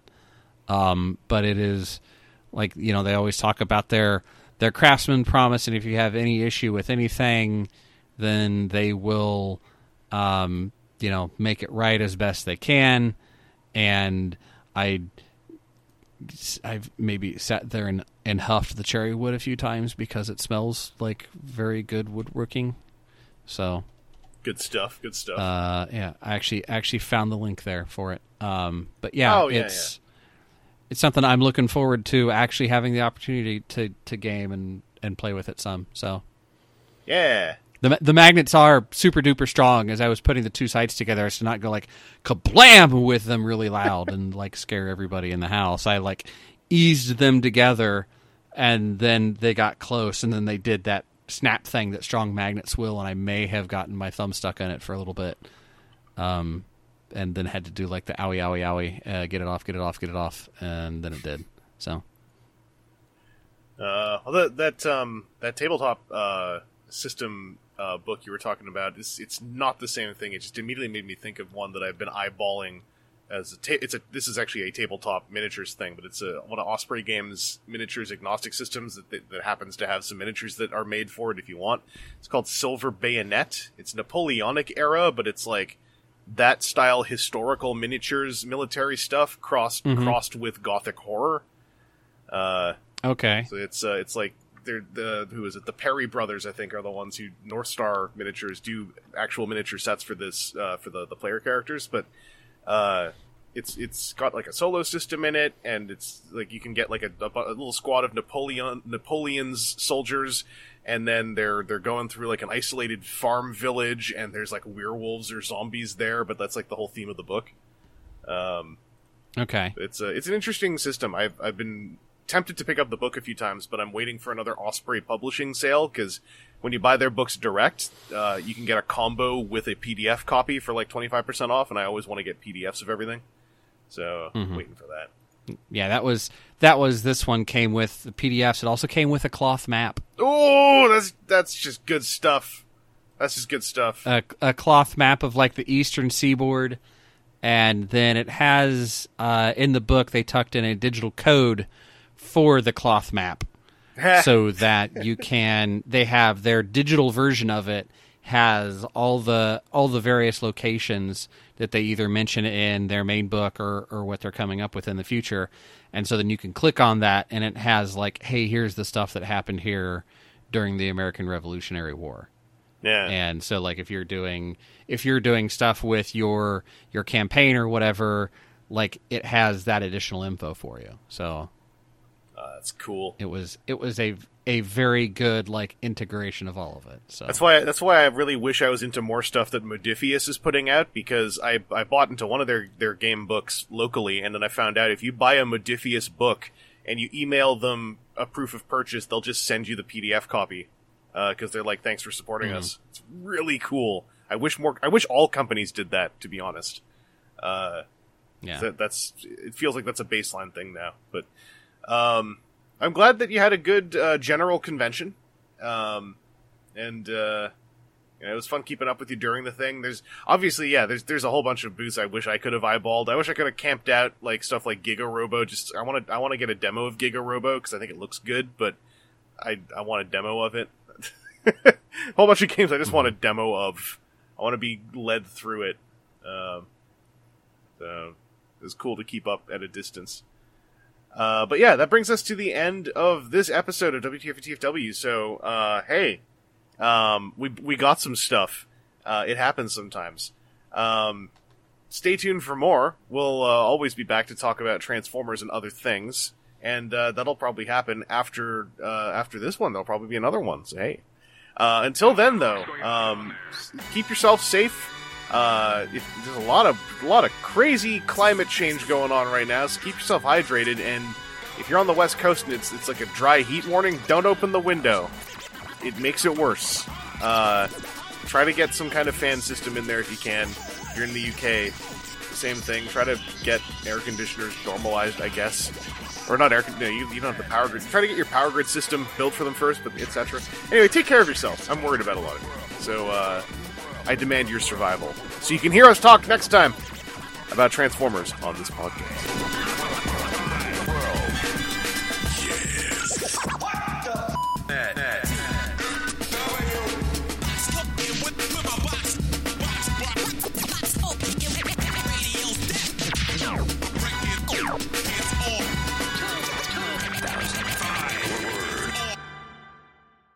Add all that up, I don't know what the f*** it means, but you got some badass perpetrators and they're here to stay.